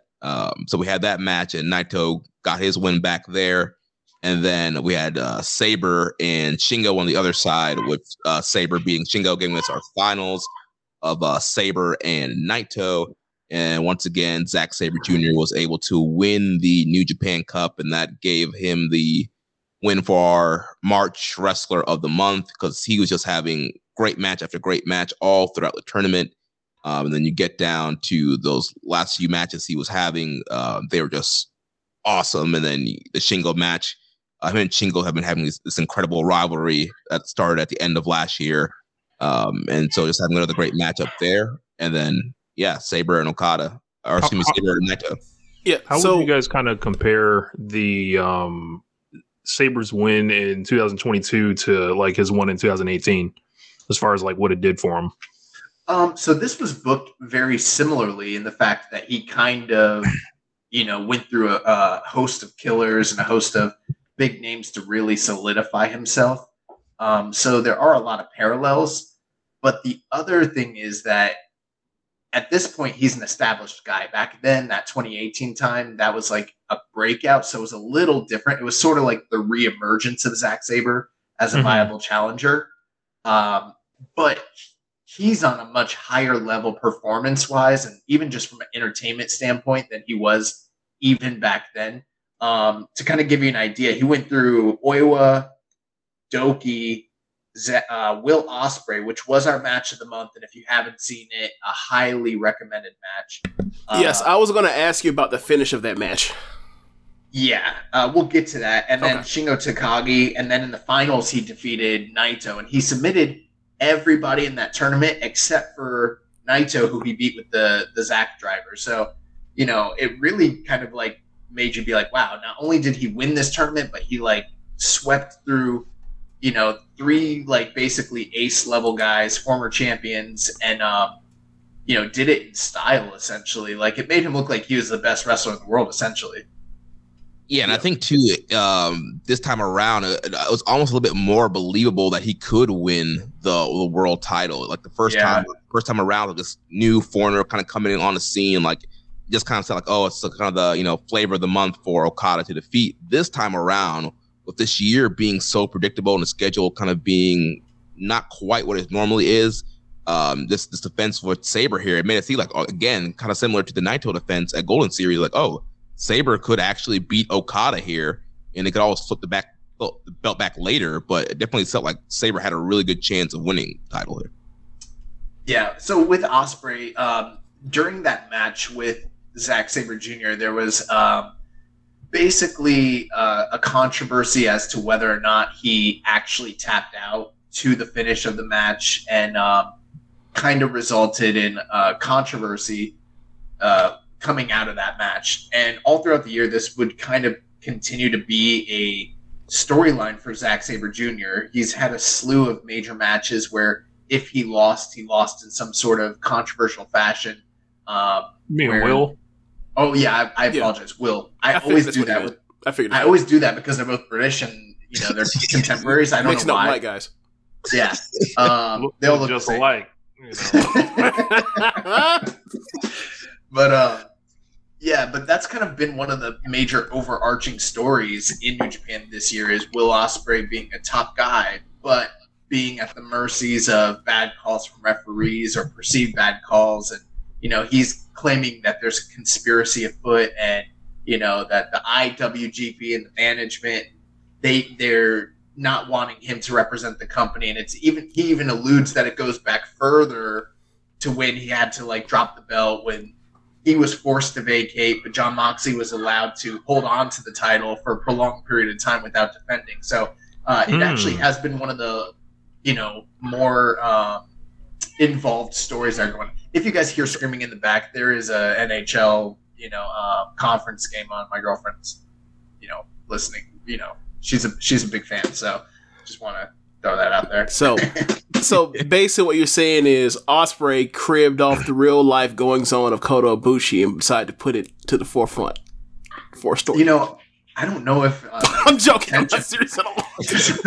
I don't think that Ibushi stuff was out there yet. He's backstage. He's hearing about this shit with Ibushi's going on. He's like, what if I were to make it seem as if the IWGP is out to get me? Maybe the International Wrestling Grand Prix was out to get me. I could do all these screwy finishes, And then lo and behold, Bushi was like, "Hey man, Yakuza." So, man. And then so now it's like it's happening behind the scenes. It's happening in storyline too with different people. You know, Ospreay might be more of a mastermind than you think.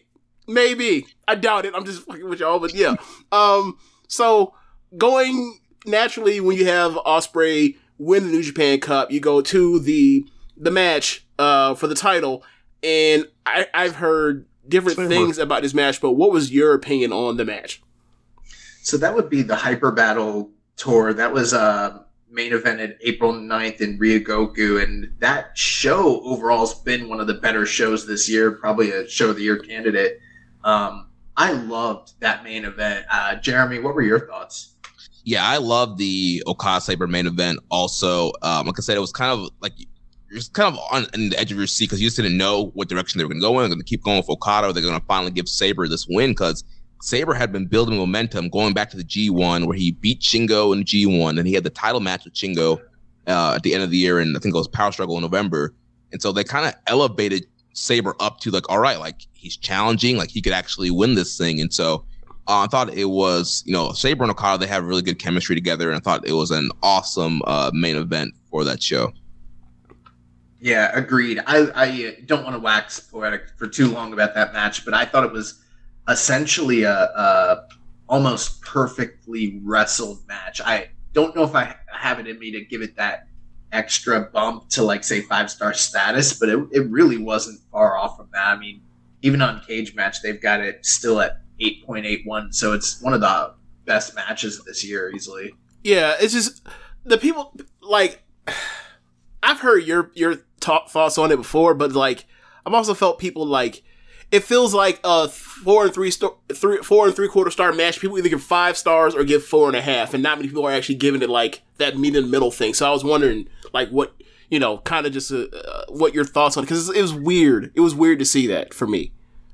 I think one of the things that brought it down is that nobody believed essentially that Okada was dropping the belt, and that might have played into it a little bit. But in terms of the overall action, I mean, I don't know. It doesn't get much better than those two guys in the ring. I mean, they're immaculate. And there probably were some fans who were disappointed that Okada win, because, it's the whole LOL, Okada wins. They're doing the same thing again with Okada running with the belt. And Sabre has been building up a ton of popularity. He's almost slid into that babyface foreigner spot. He's been cutting more Japanese promos. He hasn't really been cheating as much. He's been more of kind of a wrestling as a tweener, so to speak. But then also with these, Japanese promos, he's been really endearing himself to the crowd. So I think the domestic fan base and the foreign fan base really wanted to see Sabre be the champion. There was a sect of the foreign fan base that are pretty rabid, that talked themselves into believing that they were going to strap up Zack Sabre, because there was a report that came out shortly before the match happened that they were flying in Shibata and that he was going to be ringside for the match. And they're like, oh, these two guys are supposed to fight because that was his big return, was against, Sabre. So what if he wins the title? And then they like, booked themselves into thinking that this guy who didn't even have a real match in January is going to turn around and challenge for the IWGP World Title, so. Well, if he's wrestling Sabre, he could have a real match with Sabre. Not if he can't take a PK or get hit in the head. He can take a PK to the chest. So this man has disappeared. Where is Shibata? He was on Best Life in LA. He was on commentary during Best Super Juniors. Yeah, he was. I think he meant more like where is he as where is the wrestler as the wrestler? I think that's what he more meant. I think we should think of any match he has now as like Bret Hart in 2010. Damn. That shit don't count.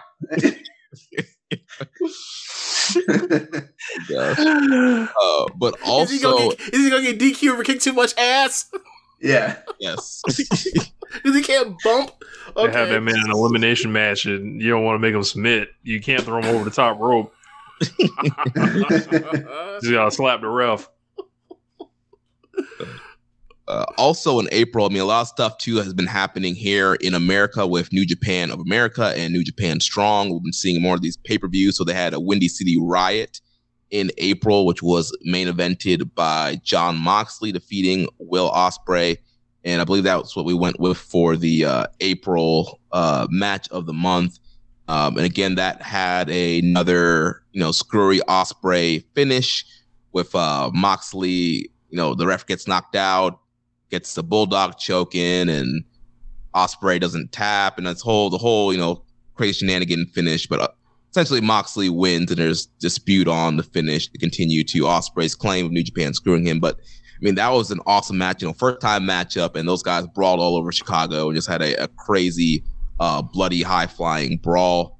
Also on that show, you had Ishii and Suzuki, which was a great match. You had Tom Lawler defending the strong title against Nagata, Jay White defeating Shota Umino.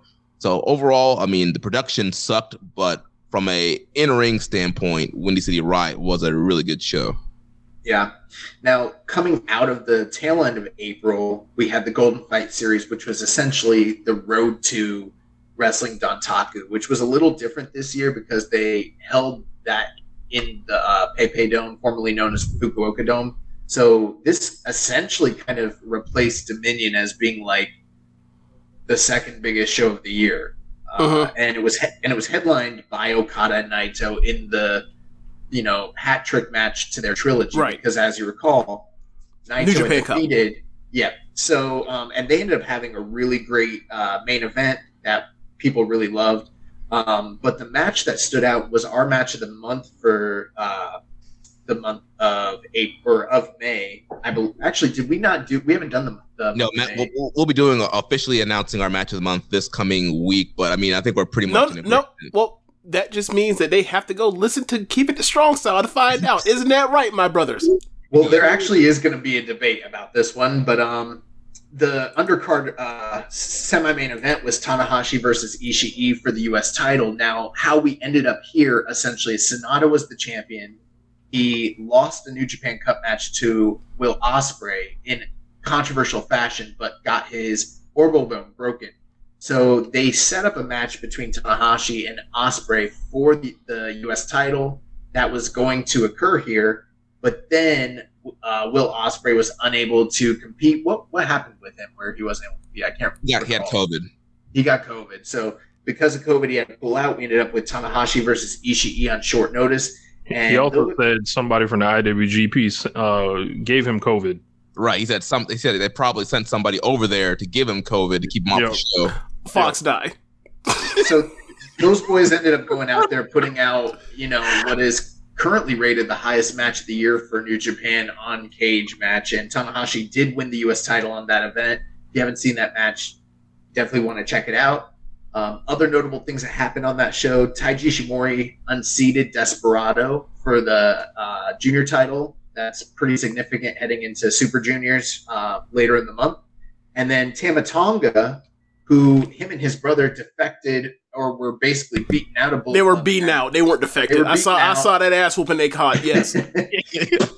And they have joined Hantai, and they're actually on one of, if not the hottest run of their entire career. They've been beloved in Japan, accepted as, white meat baby faces. And Tama Tonga defeated Evil for the Never Openweight title. And at the end of that match was attacked by a returning Carl Anderson to set up the match that is forthcoming for this next week's Dominion. So, there's still kind of an ongoing storyline where it's GOD versus members of the Bullet Club. Yeah, this show was all about rebuilding the Bullet Club. At the end of that U.S. title match, we had Rock Hard Juice Robinson making his return to the promotion. He worked us all. He said that he was done. This man sounded depressed. He was going to be a house husband of Tony Storm. And but lo and behold, he worked us. He signed a new contract, showed up at the end of that U.S. title match, hit the Pulp Friction on Tanahashi and unmasked. So he's now rock hard. He's not flamboyant anymore. He's a part of the Bullet Club. So we've got that going on as well.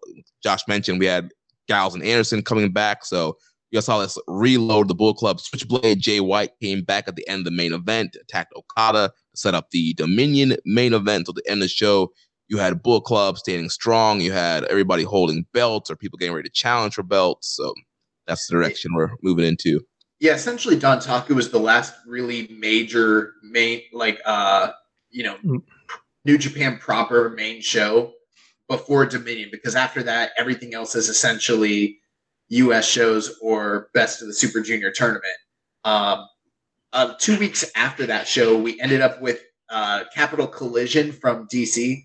This was the second really major U.S. New Japan show, which was kind of highlighted by quite a few AEW versus New Japan matches, which was significant because just around the same time, Tony Khan had come out and announced on Dynamite that they're going to be doing the Forbidden Door. So we're getting a co-promoted official, pay-per-view between both of those companies, AEW and New Japan, later in the month of June, which is very exciting. So this was almost kind of like a de facto preview for some of that.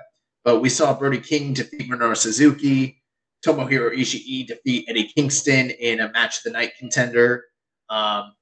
Hikuleo and Jay White defeated the cast team of Okada and Rocky Romero. And then in the main event, we had a very, very good four-way for the U.S. title. We had Juice Robinson return to action as he defeated Hiroshi Tanahashi, Jon Moxley,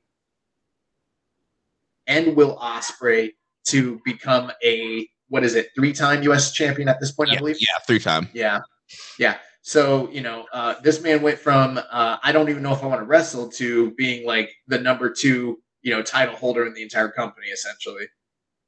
Yeah, and that main event was awesome. Just those four guys worked really well together. Tanahashi doing a high fly flow to the outside to Moxley through a table was pretty crazy. And there's a ton of crazy spots. These guys worked super hard to have a really fun main event here.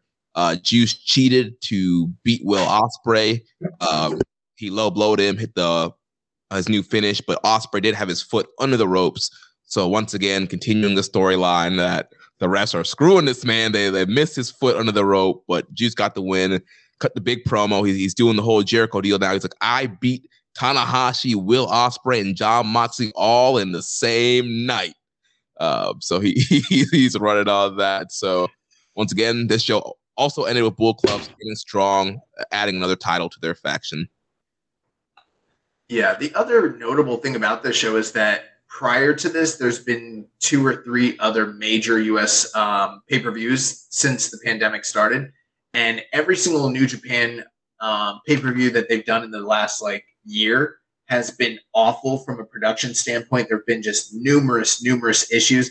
And that really, the Chicago shows where it kind of blew up, so much so that they issued a public apology and said that if you order the DC show, that they would completely fix those issues. They'd offer any refund to anyone that asked for it. And true to their word, this show had little to no issues, was very, very high-end production-wise, and is a very good sign for things moving forward if they do continue to do these, U.S. pay-per-views. Is there any business-wise, have we heard how well these shows are doing? Apparently, from what we understand, they do pretty well.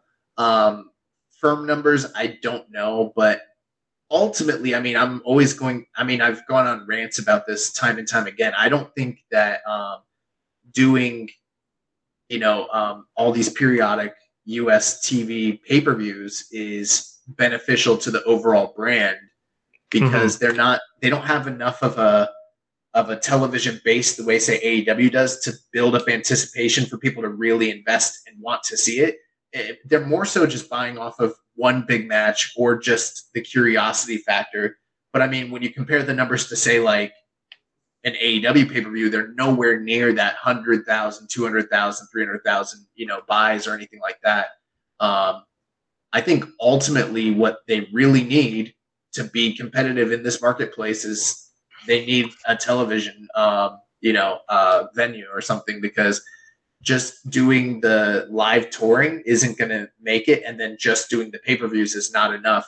And long-term, I think they need to be converting more people to their streaming service more so than charging $25 bucks a head to do a pay-per-view 6 or 7 times a year. I don't think that's a prudent business decision for them, especially considering the costs.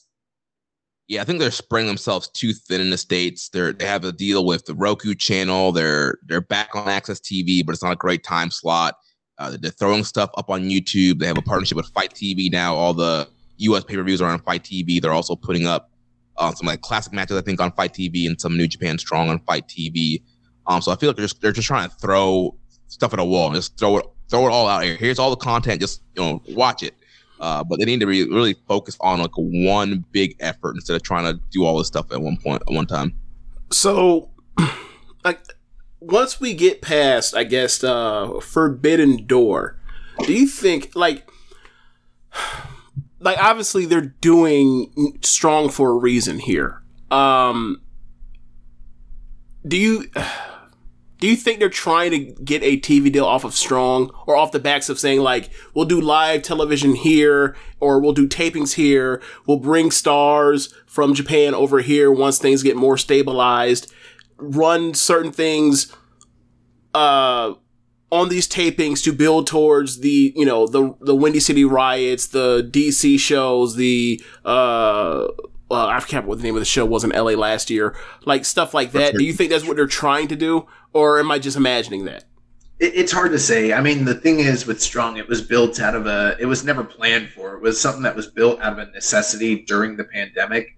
Mm-hmm. And then as situations have changed and rules have expanded and borders have opened, they've kind of rolled with the punches and tried to expand the brand in ways that became viable. But I don't think they ever actually intended for this to be a separate brand. But now here it is. There have been some really positive things that have come out of it. And it's a good show. Not just that it's a good show, but also the way it's facilitated a lot of people that were out of work during the pandemic to get exposure and get experience and connection to the brand that otherwise wouldn't have had it. And we kind of saw that come to fruition during the Best of the Super Juniors tour, where there were multiple individuals who, if they had never been involved with Strong, probably never would have actually made it to Japan, but have been able to come over. There have been individuals that have been signed to full-length contracts that are still trying to get over to Japan as well, that came through Strong. So it's almost kind of become like a farm league for them of sorts, as to whether they found money. Yeah. Now, I don't know if it's going to expand into, I think ultimately if they get on TV, they still need to present the real product in Japan, because that's where the money is. Right. But, this thing will always kind of exist, or I don't know if it always will exist, but it does exist as ancillary, product that those who want to, partake in it and watch it, it's there, and it's a really good show, and it serves its purpose. Yeah.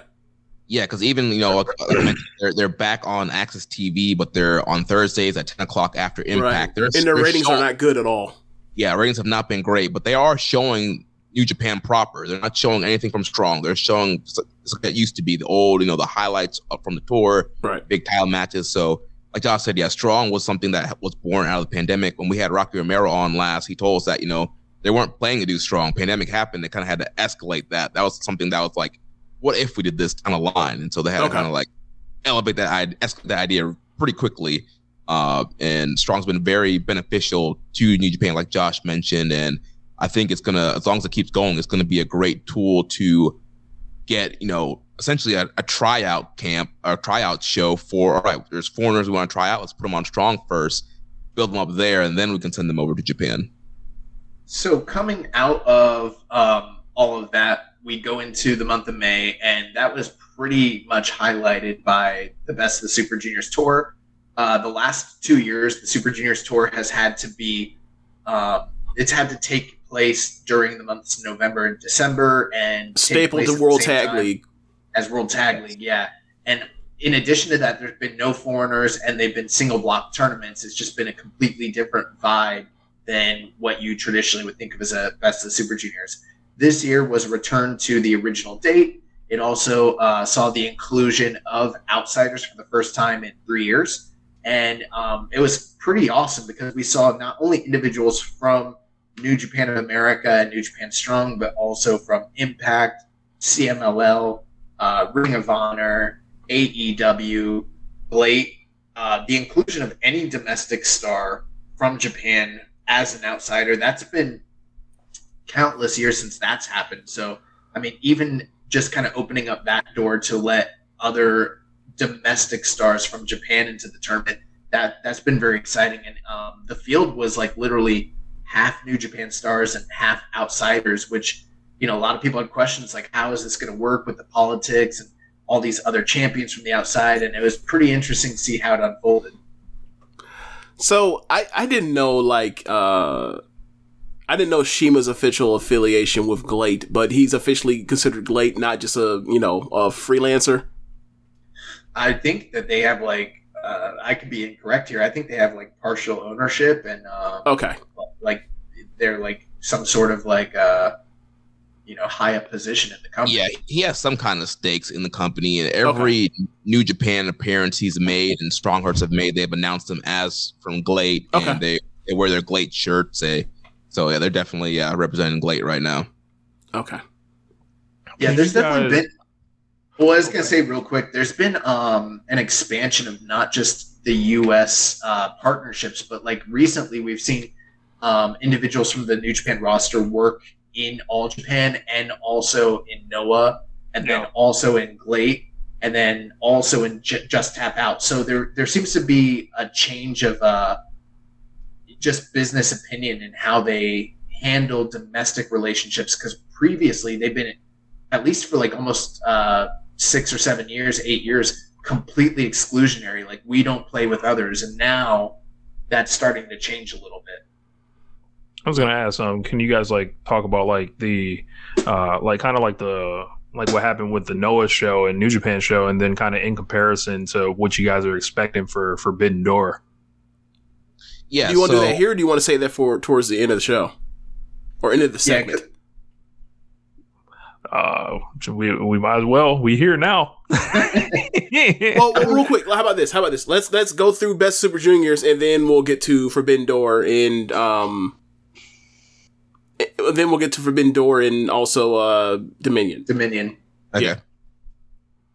Yeah. So go ahead.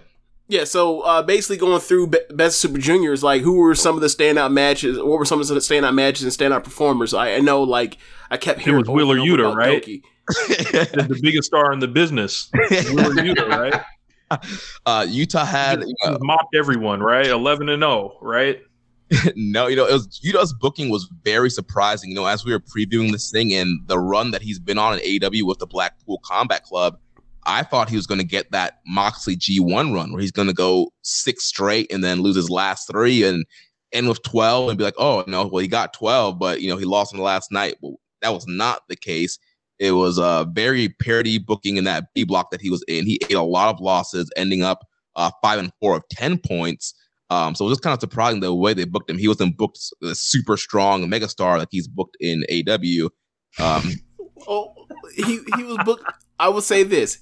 He was booked as well as any Ring of Honor TV champion or Pure Rules champion has ever been in New Japan. Would you say, though, when you think of it that way? Yeah. He was booked very fairly compared to a lot of the champions, like El Lindemann, the G-Rex champion, ended 5-4 also. So a lot of the champions did end with at least 10 points. So he was towards the top of the block and booked like, and if they had brought in, Jay Lethal from Ring of Honor, it'd probably be very similar booking.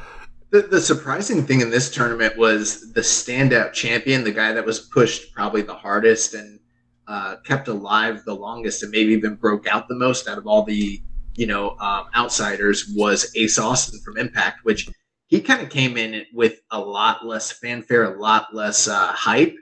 And I think he proved a lot of the naysayers and doubters wrong, and not only showed that he has the goods, he's every bit as good as any other junior probably in the world right now. He also knows how to get over, because he, like him and Alex Zane, I would say, out of everybody that had never been to Japan, they were the most over in the tournament. I heard particularly about Zane, and like I saw some of his Twitter and like the lines he was having it for merch. I thought it was pretty interesting.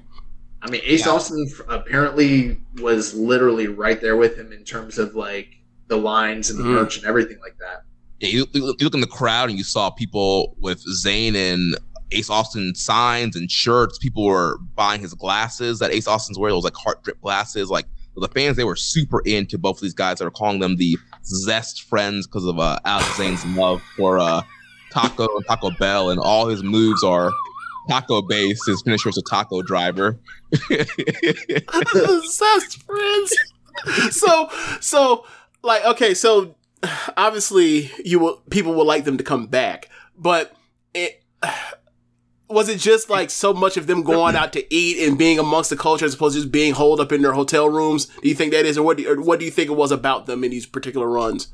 That was part of it. They definitely embraced the culture where, like, you compare that to a guy like Flip Gordon a few years ago being like, I can't find chicken anywhere in the city. I don't know where to go. And people didn't like that shit. Mm-hmm. So that's Gordon doing something unlikable. Yeah. Who could imagine? Yeah. Flip Gordon being like, you know, kind of like weird to another culture. I'm shocked. I'm shocked. So that's part of it, but then also it's the way they wrestled. It's something that me and Jeremy have talked about on the show where, like, there's a lot of great juniors in Japan right now, but outside of like Phantasmo and Doki, there's kind of been a lack of the high-flying, you know, exciting, dangerous element, and both of those guys have that in droves and really showcased and highlighted it and took chances and just got over based on the fact of their wrestling style. Plus, they have colorful personalities, outlandish characters. They're kind of easy to connect with. So I think that was another major factor for why they got over. Another RLPW success story. You know, the major story of the tournament, though, or one of them, was how they, even though he wasn't champion, they decided to have El Phantasmo be the main event in almost every single, or if not the majority of the nights. And not only was he like booked as the top guy, but he delivered. He was easily the standout guy of the entire tournament in terms of match quality. Is that right, Josh? What? Is that right? I don't understand what your smirk is about. Oh, nothing. Nothing at all. Because you were a hater of ELT. Oh, no. Did I said Phantasmo? Yeah. Yes. I apologize. I meant El Desperado. El Desperado was booked as the main event every single night throughout the tournament, and was also he was the top performer throughout the entire tournament, carried his block, gave almost every person he wrestled their best match at the tournament, and was really like the standout guy throughout the entire time. And, you know, that culminated with him making it to the finals, against Hiromu Takahashi. But, easily the top performer of the tournament, bar none. There was nobody that was really close to him. Not even Doki, because I've heard, there were some matches he was having, especially early at the beginning of the tournament. I was looking at Jeremy's tweets every so often. I was like, top performer it seems. So Desperado caught up and surpassed. That's interesting. Yeah, the thing with Doki is he was in a lot of like the openings or at the middle of the cards. So he was getting like 10 minutes. But he's a guy who maximized those 10 minutes. Like he was going boom, boom, boom. I'm going to jump off, senton off the top. Suicide dive, suicide, spinning DDT. Like he maximized every minute he got, and so that's why he was having really good matches. Had he been in more main events or more semi-main events, he would have had a better of a tournament and be more of a standout guy. But he was a really good, solid guy. We did. You mentioned Phantasmo. He did get a lot of semi-main events and was a featured guy, and he was very good too. Yeah, he was very good. Also, he's super over. He's making this claim he wants to be in the G1. He wants to be a heavyweight now. But he had a really good tournament. Him and Robbie Eagles had the best match of the tournament. Easily. Finally, we were looking for something to hit that match of the year level, and that was it. Eagles and Phantasmo. It's on cage match. I think it's right up there with Ishii and Tanahashi that we talked about earlier, and those will probably be the two main matches that we have to debate over what's going to be the May match of the month. And I'm very torn on that. I'm not, at this point, I don't have a clear indication of which is the better match. I might need to even just rewatch them. That would be really great because they were both outstanding. The one thing that was interesting with this tournament, in the past, we've had Super Juniors where it's like you know, 4.5 star, 4 1/4, 4 3/4, 5 star, 5 star. Like, you know, this tournament had really, I mean, it was an easy watch. It was really fun, quick format. I mean, there was a lot of great things, but what it didn't have a plethora of over 4-star matches. It had a lot of 4 and like 4 1/4-ish, but there was literally one great match. It was ELP versus Eagles in the main event in Cork and Hall that blew everything in the tournament away. And then everything else was kind of like really good, but like not quite great, essentially. Okay. And before we depart, can we talk about Yo? Or is that enough? I mean, we can talk about 3 guys that I have no use for in this tournament whatsoever, and I'm done with. Okay. Yo, Sho, and Taguchi. Yeah, I mean, we thought in detail on our show. I mean, Yo has just been just awful. It's abysmal. This guy comes out here like no fire, no expression, the most boring wrestler ever. And he said it in promos. He's like, I know I'm not interesting. I don't care. What? Like, yes. Oh man, I'm still thinking back like when Desperado tore him and Sho a new asshole about how like y'all have been together forever. You're boring. Why are y'all still together? And then they broke up, and then they have like, you know, for 2 former long-term tag team partners, they have like no heat, no chemistry. They stunk up the dome. Oh man. Well, they had another terrible match in this tournament. I heard Jeremy gave it like what, 1.5 stars? Yeah. Literally every time Sho and Yo get in the ring, they stink it up. Sho, just a waste of talent with the whole House of Torture gimmick. In this tournament, he pretty much turned into what some people are calling Dark Yano. He was pretty much a comedy wrestler. Yeah. Throughout this tournament. Dark Yano.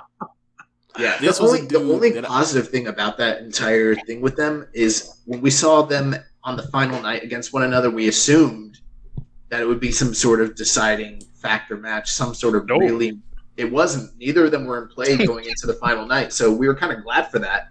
Now, the last thing with the Super Junior tournament that we got to talk about, the finals came down to Hiromu Takahashi versus Desperado. And this is the second time that they faced off in the finals. That's the first time in the history of Super Juniors. We've never had 2 guys face off in the finals against one another in multiple years. And that previous match from 2 years ago, when they were in the finals, was beloved. People called it, you know, a match of the year contender. I mean, it was really, really highly received.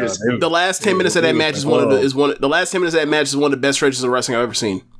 Yeah, it in terms of you know, star making, you know, we hear the term star making. I do believe that match is what made Desperado the star that he's at, you know, the level he's at today.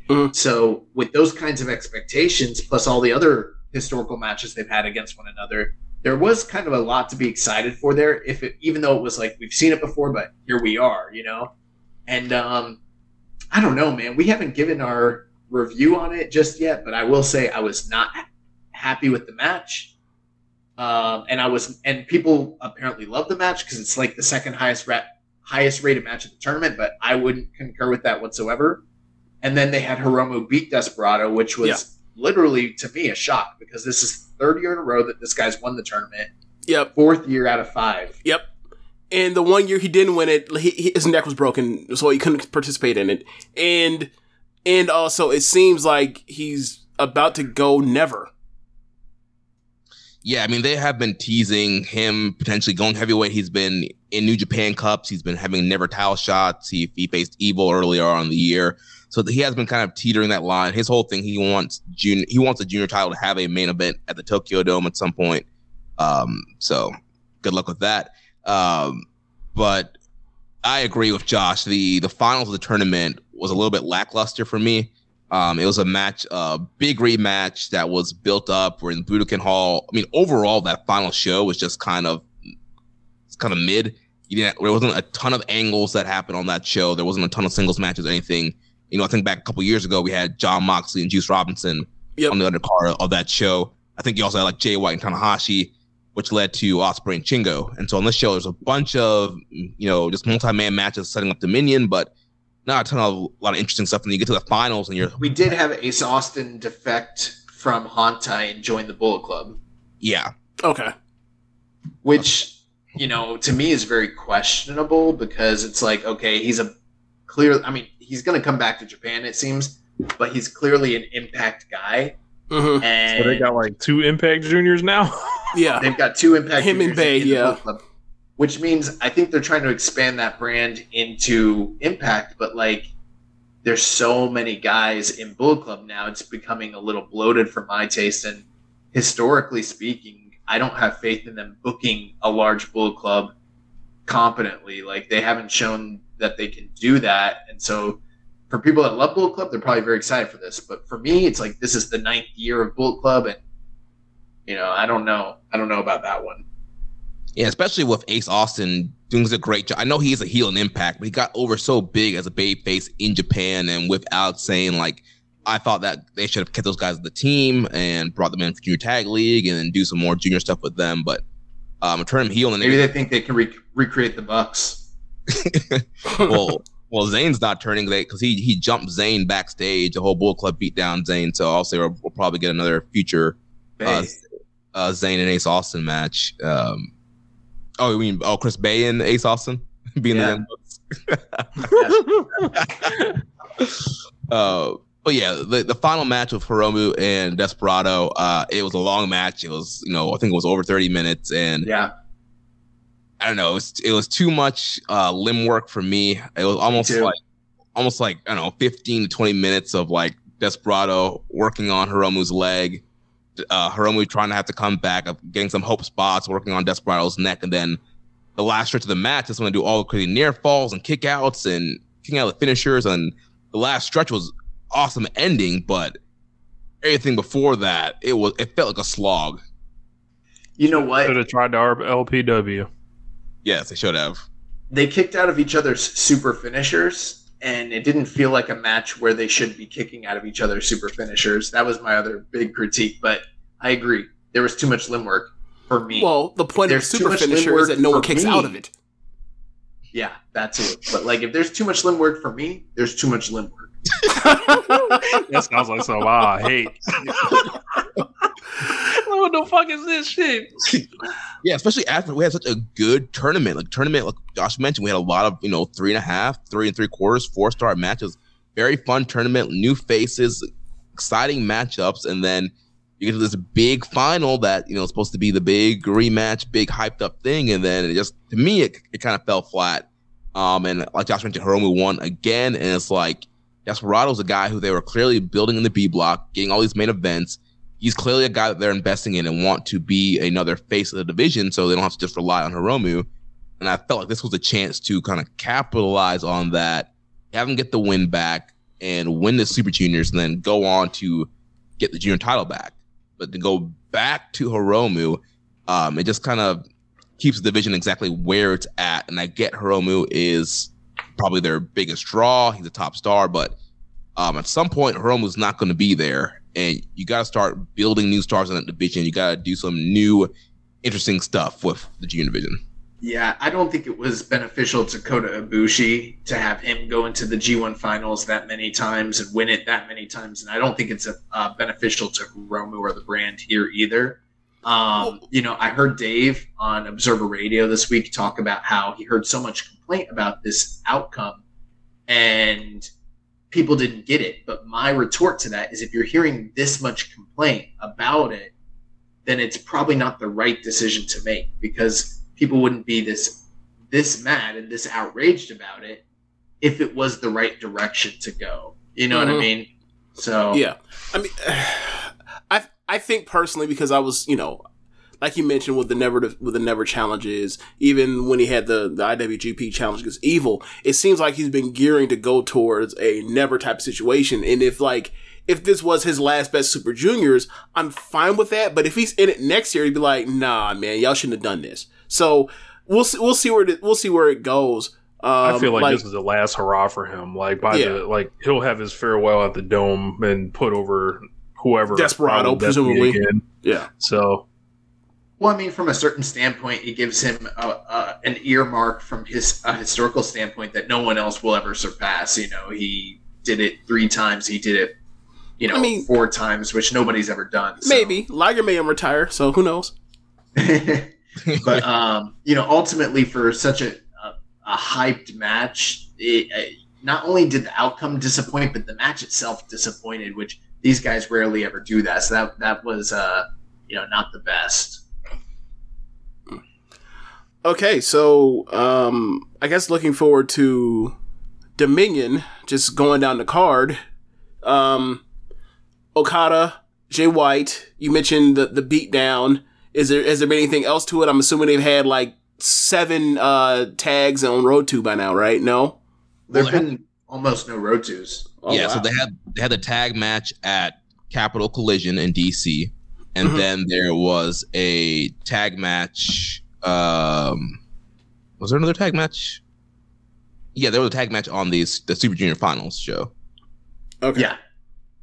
So there've been very limited interactions between them. All the same, I still think that this is one of the most hyped matches for this iteration of Okada's title reign.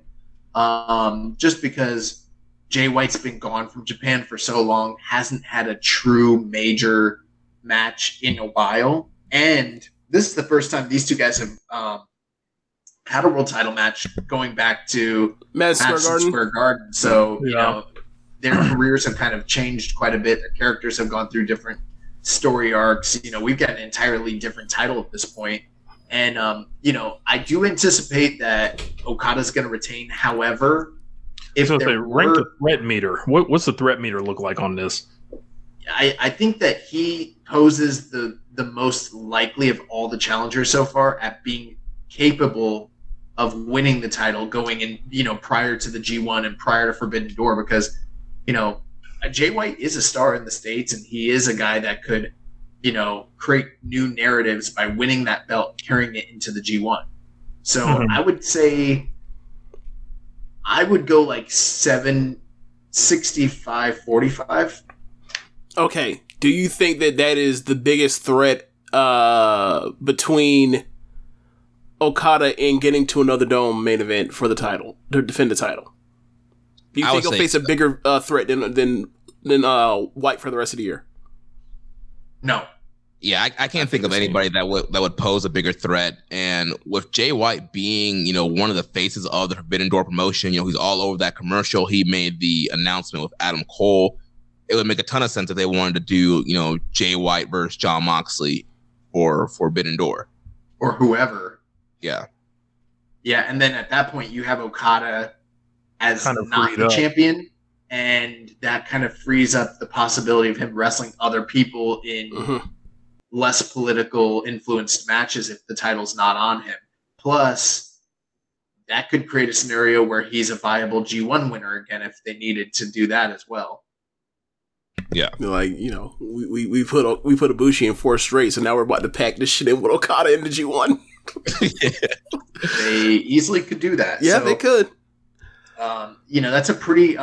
Plus, every time these two guys wrestle, the matches are usually phenomenal. So there's that excitement factor as well. Yeah, I wasn't crazy for their Wrestle Kingdom match how many years that was ago, but like their Madison Square Garden match made up for it for me. So, like Jay White's at his best when he's in the spoiler role. Like if he's in a regular match, his matches are not nearly as good as they are when he's like, oh my god, this dude can ruin everything. So yeah, that's definitely a great place to put him. Triple threat match for the United States title. Sonata, back, Juice, and Will Ospreay. Now, there's some issues with this matchup. So the red belt has been cursed for a long time now. This is One Nation Radio. There's only one red belt, brother. All right. Excuse me. Tell by Shuri. The United States IWGP title has been cursed. So Juice Robinson had appendicitis this weekend. He got pulled from the junior finals. And then Will Ospreay, he's been dealing with a kidney infection.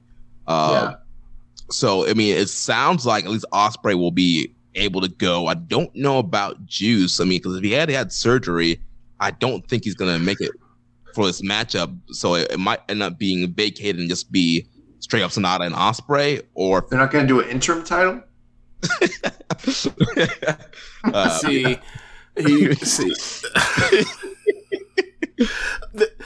It's interesting that, like, you know, I don't mind the interim thing. We'll get to it, but like, we'll see. Like you mentioned, I guess to be determined. So, you know, we'll figure that out. I'm assuming as we get more time, like we'll probably have to know by the time we get to, you know, either our recording or your recording this week.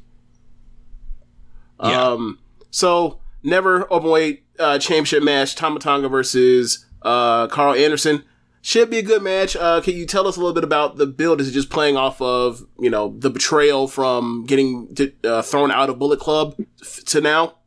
Yeah, so like I mentioned, Tama Tonga, Tangaloa, they've got booted out of Bullet Club, and they've been feuding. Them and Jado have been feuding against Bullet Club, and like Josh mentioned earlier, the crowd has been really into this feud. Like clapping, I know it's just clapping, but like you can tell by the clapping, look at their faces, like they're really emotionally invested in God and Jado, and them teaming up with Tanahashi to fight off against Bullet Club. So there's been a lot of build up with that, and then you had Anderson and Gallows attacking Tama Tonga after the matchup. And so obviously, you know, Carl Anderson handed over the gun stun to Tama Tonga. He handed over the Magic Killer to him and Tangaloa.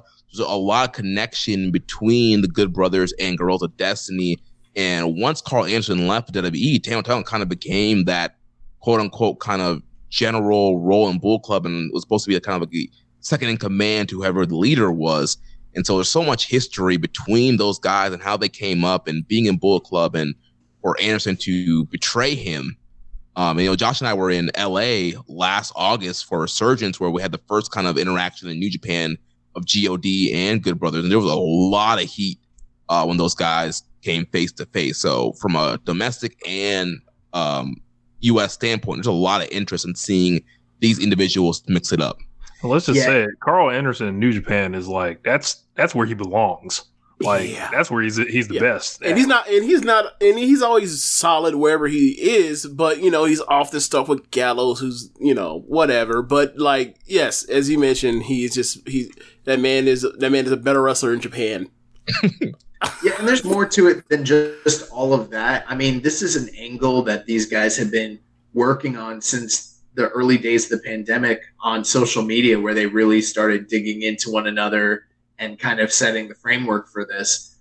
And all the history that Jeremy mentioned, plus all the groundwork they laid in Impact, where these teams were feuding with one another and facing off in multi-man matches, cutting promos. So there's been a lot there. And then obviously with this new lease on life that Tama Tonga's gotten as a babyface, and coming out of last year's G1, where like he sort of became like a made man. He defeated Okada in singles action and all that, and now he's carrying his first ever singles title. And then here comes Carl Anderson, his senpai, the guy that he used to be a young boy for. He used to carry his bags, and he's showing back up. And like Carl Anderson in New Japan is not Carl Anderson anywhere else. This is a guy who really cares, and so this could be bad based on the like historical reputation of these guys, but if they're motivated and they really go out there and they like try, this might like over exceed people's expectations. Yeah. It's something I'm gonna look forward to. The continuing feud it has been successful, like as a mid-card feud. Shingo Takagi versus Taichi, no time limit, King of Pro Wrestling. This is the best King of Pro Wrestling feud ever, right? Yeah, easily. And the matches, like, not just the one match they had for the title, but also the tag matches in the build to it have been really, really good. This is something I'm actually very much looking forward to. I don't know what the stipulation is just yet, but, Yeah. I mean, so far it just says no time limit, but who knows what else they're going to attack onto it. Right, yeah, they'll throw out some voting this week. Normally they have each guy pick a stipulation and they throw out there for voting. And so, I mean, they've still been playing off the multiple falls thing these guys have been trying to prove who can hold each other down the most. So I don't know if we're going to get. So the last match was to 30, right? For one of them. Oh no! It was all the way. Yeah, and then the other one was to a 2 count, right? Like the other option was to go to a 2 count, right? No, it was like a 2 out of 3 falls kind of. Okay, thing. It was something that didn't end up happening, so I don't recall anymore. Right. I was wondering if they did that one, and like the second one is like we're gonna do the other one now. We'll see. Well, they have both pinned each other in segments for 5 or 6 counts to try and outdo one another recently. So I'm guessing that will have something to play into it. Like they might just do a straight up like a King Kong Bundy match, a 6 count match. You have to like pin the guy for 6 seconds type of thing. Okay. And then, the AEW Interim Championship Eliminator match, the other half of the Final Four, Hiroki Goto versus Hiroshi Tanahashi. I guess my question for you two is, what if Hiroki Goto shoots? I think Ace got enough in him to handle himself if that happens. Well, that's the thing about a shoot. Like, if you don't know what is coming, like, when you gonna be prepared for it and ready? Get caught and then you get pinned, and then that's it. And you gotta fire Goto.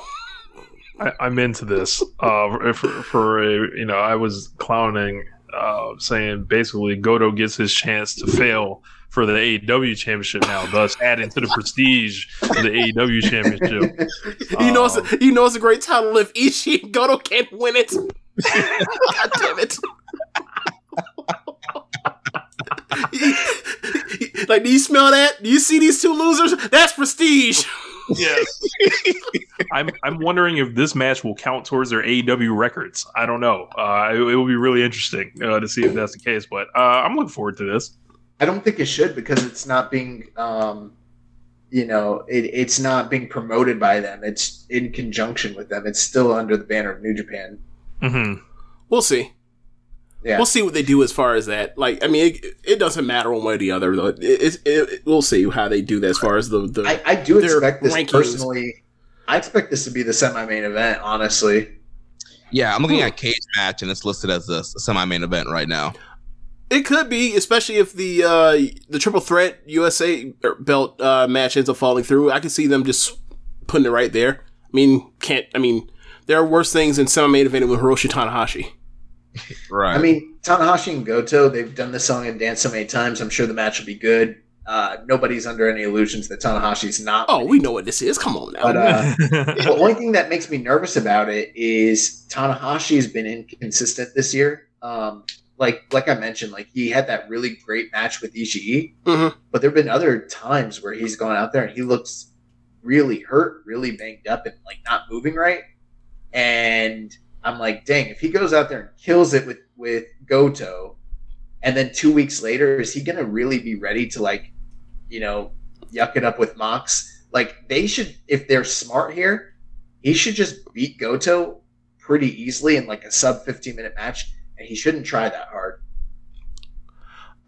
I think 2 weeks is more than enough time, and also you also keep in mind like the kind of match he would have with what you imagine a match with Moxley will look like, and a match with Goto will look like. These are going to be more of the more physical, less of a toll on his knees type of matches, less flying, less running. By flying, I mean like doing a high fly flow to the floor. Maybe he might pull out that kind of stop against he's doing it. Moxley. Against Moxley, he'll pull that out, but I don't know if he needs. I don't even necessarily needs to do that against Goto. So I think he'll have something in the tank. He's probably going to do it there too. Yeah, you're right. You're right, because he does like pulling it out every. Yeah, okay. And here's the thing: is like just from a recent historic standpoint, 2 weeks has not been enough for him to recover and have a great match. Wow. Like for instance, when he fought Ishii, he looked amazing. When he went to Chicago and had the 4-way, he looked super rough. But that's also having. Yes, that's true. That's true. And we saw something very similar to this between the two Kenta matches in January and December. Then the December match, he didn't look good. In the January match, he looked great. Like he's just lately, like it's been harder for him to like recover for whatever reason. So I am a little nervous about that. I think it'll be a good enough match, and we all know Tanahashi is going to win to go on to face Jon Moxley, which is a match that has been being built up for a while now. You know, they are initially teased 2020, right? Yeah, I mean, because Jon Moxley has been calling out Tanahashi.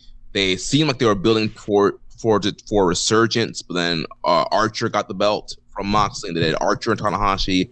And so, and we had Moxley coming on Dynamite, cutting the promos about Tanahashi ducking him. So this whole thing has been going for a while now. And at the end of When You See It Right, he had called him out for the DC show, but then we ended up getting the 4-way in DC instead of a one-on-one match. So finally, we're going to get the big one-on-one match here.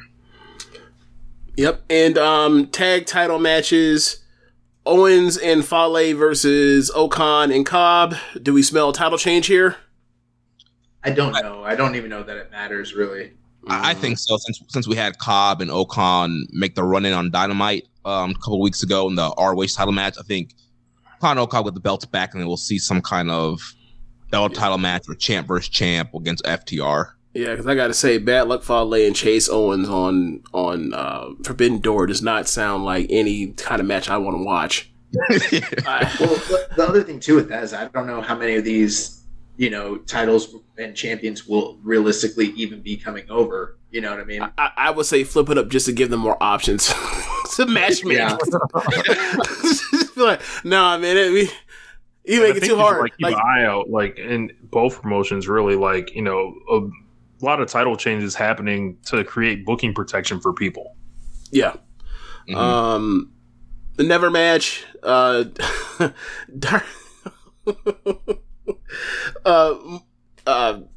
Never match, obviously you have what's it called? House of Torture versus Suzuki Gun, Zack Sabre, Desperado, and Kanemaru. Should be a decent match. Well, then again, I forgot what I was saying. It's House of Torture. It'll be bad. Moving on. I will say this. Yeah. When House of Torture, when all of them are involved in are legal participants in the match, is better than when it's only one of them and the rest of them are out there interfering. So Dick Togo will not be here for that. No, he'll be there, but like when they're just kept to a very short amount of time and kind of put in a chaotic environment where less time, they can't cheat as hard. Gotcha. Yeah, but also the cheating doesn't really matter as much because it's the Never 6-man titles. It's at the bottom of the card. It really has no major stakes, and then also they're fighting other heels. Like they're probably going to be using Suntory Whiskey on the other side. Like it's just going to be like a whatever fun match. It's not fun would not be the word for me, but okay. Well, you know what? I will say this: their matches in the Never 6-man tag division have been fun. Like they've been not bad at all. It's not like when, it's Show or Evil at the top of a division and it's soul crushing. It's not like that. Okay. Next match after this, Yano versus Doc Gallows. Let's move on. Ooh, yeah, let's keep going.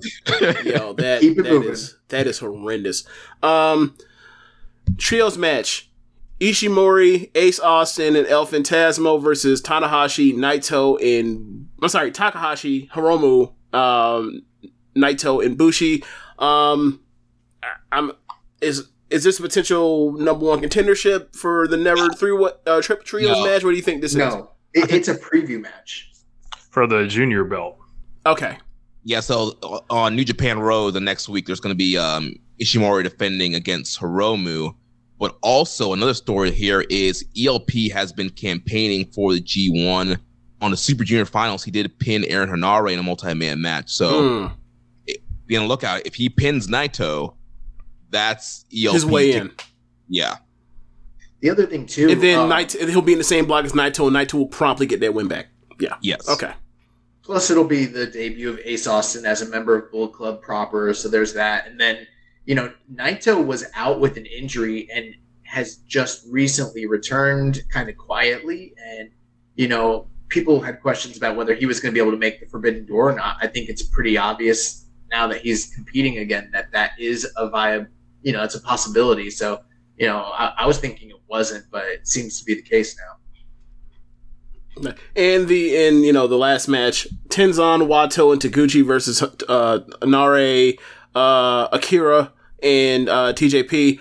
I heard some good things about Akira, at least at the start. How did his tournament go overall? I love Francesco Akira. This guy, he's an RLPWer, Spitfire, dude. This guy is flying all over the place. He's doing Acai moonsaults every night. He's got the crowd into chanting his name. He has the Kira. Okay. And the crowd claps along that. So he got super over. He had a lot of really fun matchups. I love this matchup with Hiromu. And so I think he's going to be a great fit for the junior division. And seems like him and TJP are going to be a team. They're going to be challenging for Wato and Taguchi's junior tag titles. The other Korakuen show following Dominion. So yeah, he's a great addition to the division. Yeah, and there's kind of a parallel there between the team of Taguchi and Wato and TJP and Francesco Akira. Both of them kind of have like senior members that are like more seasoned and more experienced when it comes to like competing in New Japan, and then kind of taking these younger, less experienced guys under their wings to kind of guide them. And so you kind of have the good and the bad when it comes to that. TJP is another guy who had an incredible Super Juniors and didn't get enough. I mean, on our show, he definitely got the praise, but we didn't hear a lot of that noise, in the different corners of like social media. But he's a guy that was super impressive, and as good as Francesco Akira's tournament was, I would say TJP's was even better. And I think that that team, United Empire, is a team that kind of needs some big gold wins like that. So I would expect them to kind of unseat 6 or 9 coming up here in the near future for those junior titles. Okay. I guess now we move on to the Forbidden Door talk. Now, Rich, what was your question from earlier in the show? So I want you guys to like to kind of talk about like the like how the reception to the Noah show and kind of like what you're expecting in comparison to Forbidden Door.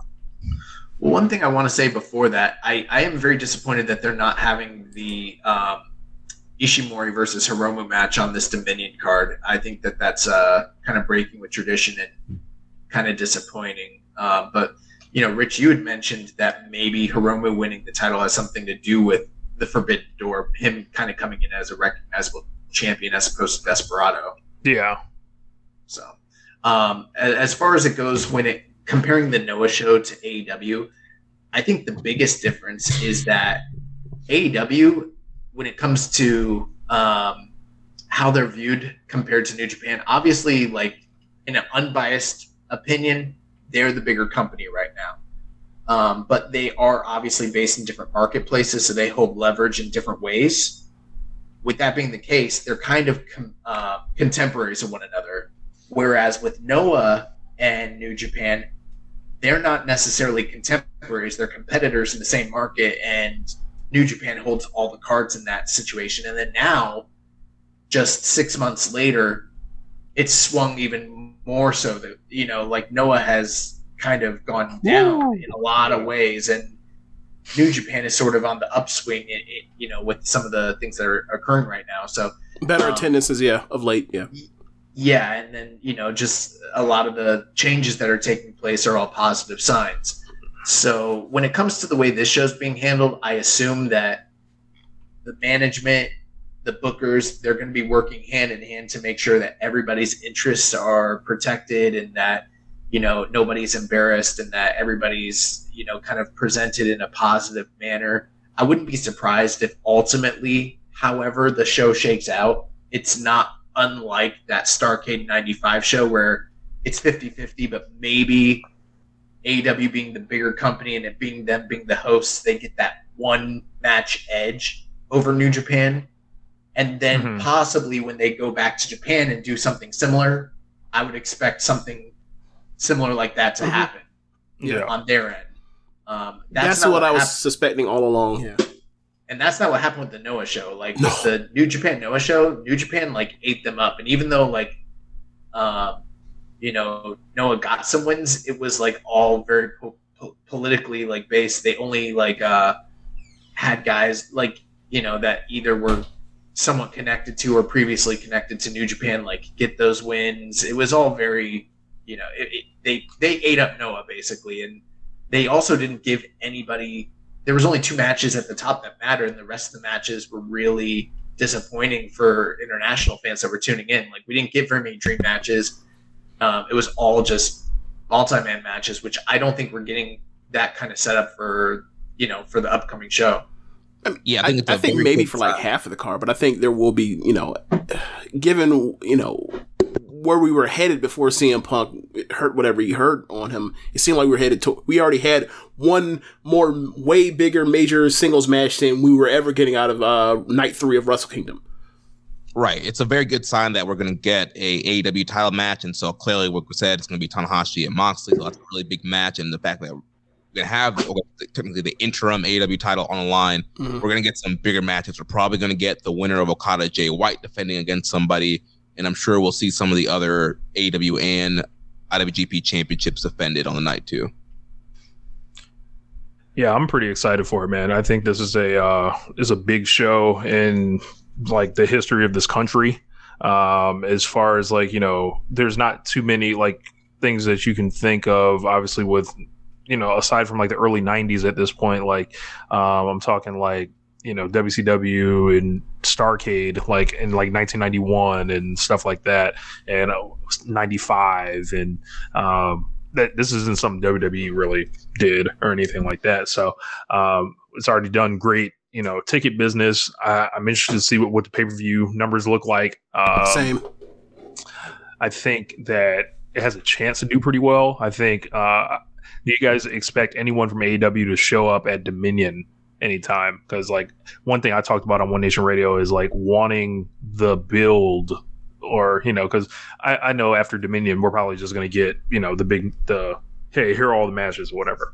But I wanted to see people show up in Japan too. I wouldn't be surprised they would be very smart if they did that, because that will create buzz and hype for the show, which is, in my opinion, somewhat missing. I mean, they've created some of it initially, and then it's kind of dwindled as both companies have focused on their own business. Now we're kind of coming down to the wire. They tried to kickstart things last week, and then with Punk getting injured, it kind of threw things haywire. They're desperately in need of promoting this on both sides, much more so, and they haven't really started that yet. So hopefully this week, I don't know who, but maybe some of those guys do show up. I'm assuming, like, let's say hypothetically Okada wins, and then whoever's challenging him walks out, whoever that is. That's probably the key thing to look for here. Yeah, I think it would be cool to see a Chris Jericho appearance. He's had a history of, just popping out of nowhere in New Japan and attacking somebody. So I wouldn't be surprised if we saw, the Painmaker. The Wizard. Yeah, the Wizard, shoot a fireball on somebody. That'd be pretty funny. Because like there was a report which later got kind of retracted. It was about Okada and Hangman Page. Yeah, for me, that would have been a perfect kind of match because Hangman's kind of coming down the mountain a little bit, but that one's canceled. There is going to be like a Battle Royal Wednesday. That person will take on Moxley. So maybe there's a situation where that person's their Battle Royal. Instead, they're the New Japan opponent, something like that. If it was me and I was booking that, I would have somebody, I don't know who specifically, but someone from New Japan that can eat a loss to Moxley, win the Battle Royal, and then lose to Jon Moxley on the same show to like add a little bit more credibility and excitement for the upcoming match, So Rocky Romero? I wouldn't say him. No, I would send someone from Japan to do that. Normally I'd say Goto. Goto would be like, maybe Ishii. How many losses do you want this man to eat in a week? You want him to lose to Tanahashi, win the Battle Royal, lose to Moxley? God damn! You want to martyr this man for this interim fucking belt? Ishii's not on Dominion, so Ishii could be a good call. I think Ishii could be. Ishii's probably on the show next week. You have him come in as a surprise entrant, win the Royal Rumble or whatever Battle Royal, and then he wrestles Jon Moxley, and we know how good that their history is with one another. Yep. That match could probably rule. That's like, oh man, he went through Ishii. Now he's got Tanahashi in front of him. That would be something pretty cool. But what if Mox doesn't make the 20 count after he gets put through a table from Air Ishii? Well, then we're gonna get Tanahashi versus Ishii too, which I'm looking very much forward to. I can't wait for Ishii to win the Battle Royal so that I can see the text from Rich and voice messages as his man roots against Jon Moxley throughout the rest of the night. I can already see it. Yes, I will be full Homer mode for Ishii. Oh man. Well, I mean, if there's anything else y'all want to mention, I think this is really good. Like we say we're gonna do this in an hour. We pretty much did it in an hour and 30 minutes, considering we went through basically recapping a half a year of pro wrestling for promotion and then covering 2 next upcoming events. I think we did pretty damn good. Yeah, this is way better than me trying to talk with Imp about 1 episode of Dynamite. Way better. No, I don't have anything else to add. Jeremy, he handles all of our promo and plugs and everything. So thank you guys for having us on the show and, the return of 2 Nation Radio. You know what I'm saying? Yes, inside this thing, 2 Nation Radio. Oh my gosh. You had to be there. But yeah, I mean, I think it's pretty much wraps it up. We'll be, by the time, I don't know when this is coming out, but, we'll be doing our full review of the Super Junior Finals and preview for Dominion coming up. We're going to be hopefully scheduling something with Floyd and Austin for Forbidden Door coverage. So do some AEW, keeping a strong style connection there. And also, all sites are towards the G1. I was very optimistic for Super Juniors, getting a lot of foreigners in here. So G1, hopefully we're getting a lot of AEW guys, maybe for Impact. Josh Alexander could come over and really mix some things up here. All right. So guys, Twitter handles, that sort of thing before you get out of here. Yep. So you guys can follow the show at KI Strong Style. You can follow me at Jeremy L. Donovan. Also follow at Social Suplex, the network hosting all these shows. And so listen to our show. We record every Tuesday night, drop late Tuesday night, early Wednesday. So check that out and subscribe. All right. Thank you, guys. That was great. And I'll drop my plugs here, and I'm just going to get off air right now. Thanks for listening, y'all. Be sure to rate on whatever app you're using to listen to this. Thanks for listening. If you're listening from the stream, go to the PayPal, go to the Cash App, hit us up with donations there. If you're listening on the podcast, go to our Red Circle, drop us off a donation there. And be sure to listen to other shows on the network besides One Nation Radio. You have Keeping the Strong Style, the Ricky and Clyde Wrestling Show, Gorman Watches Shit, The Grave Consequences, 8-Bit Suplex, All Things Elite, Great Match Generator, Get in the Ring, Meet the Slam Press, Meet the Press Slam, and also AEW Match Guide. Thanks for listening, y'all. Later.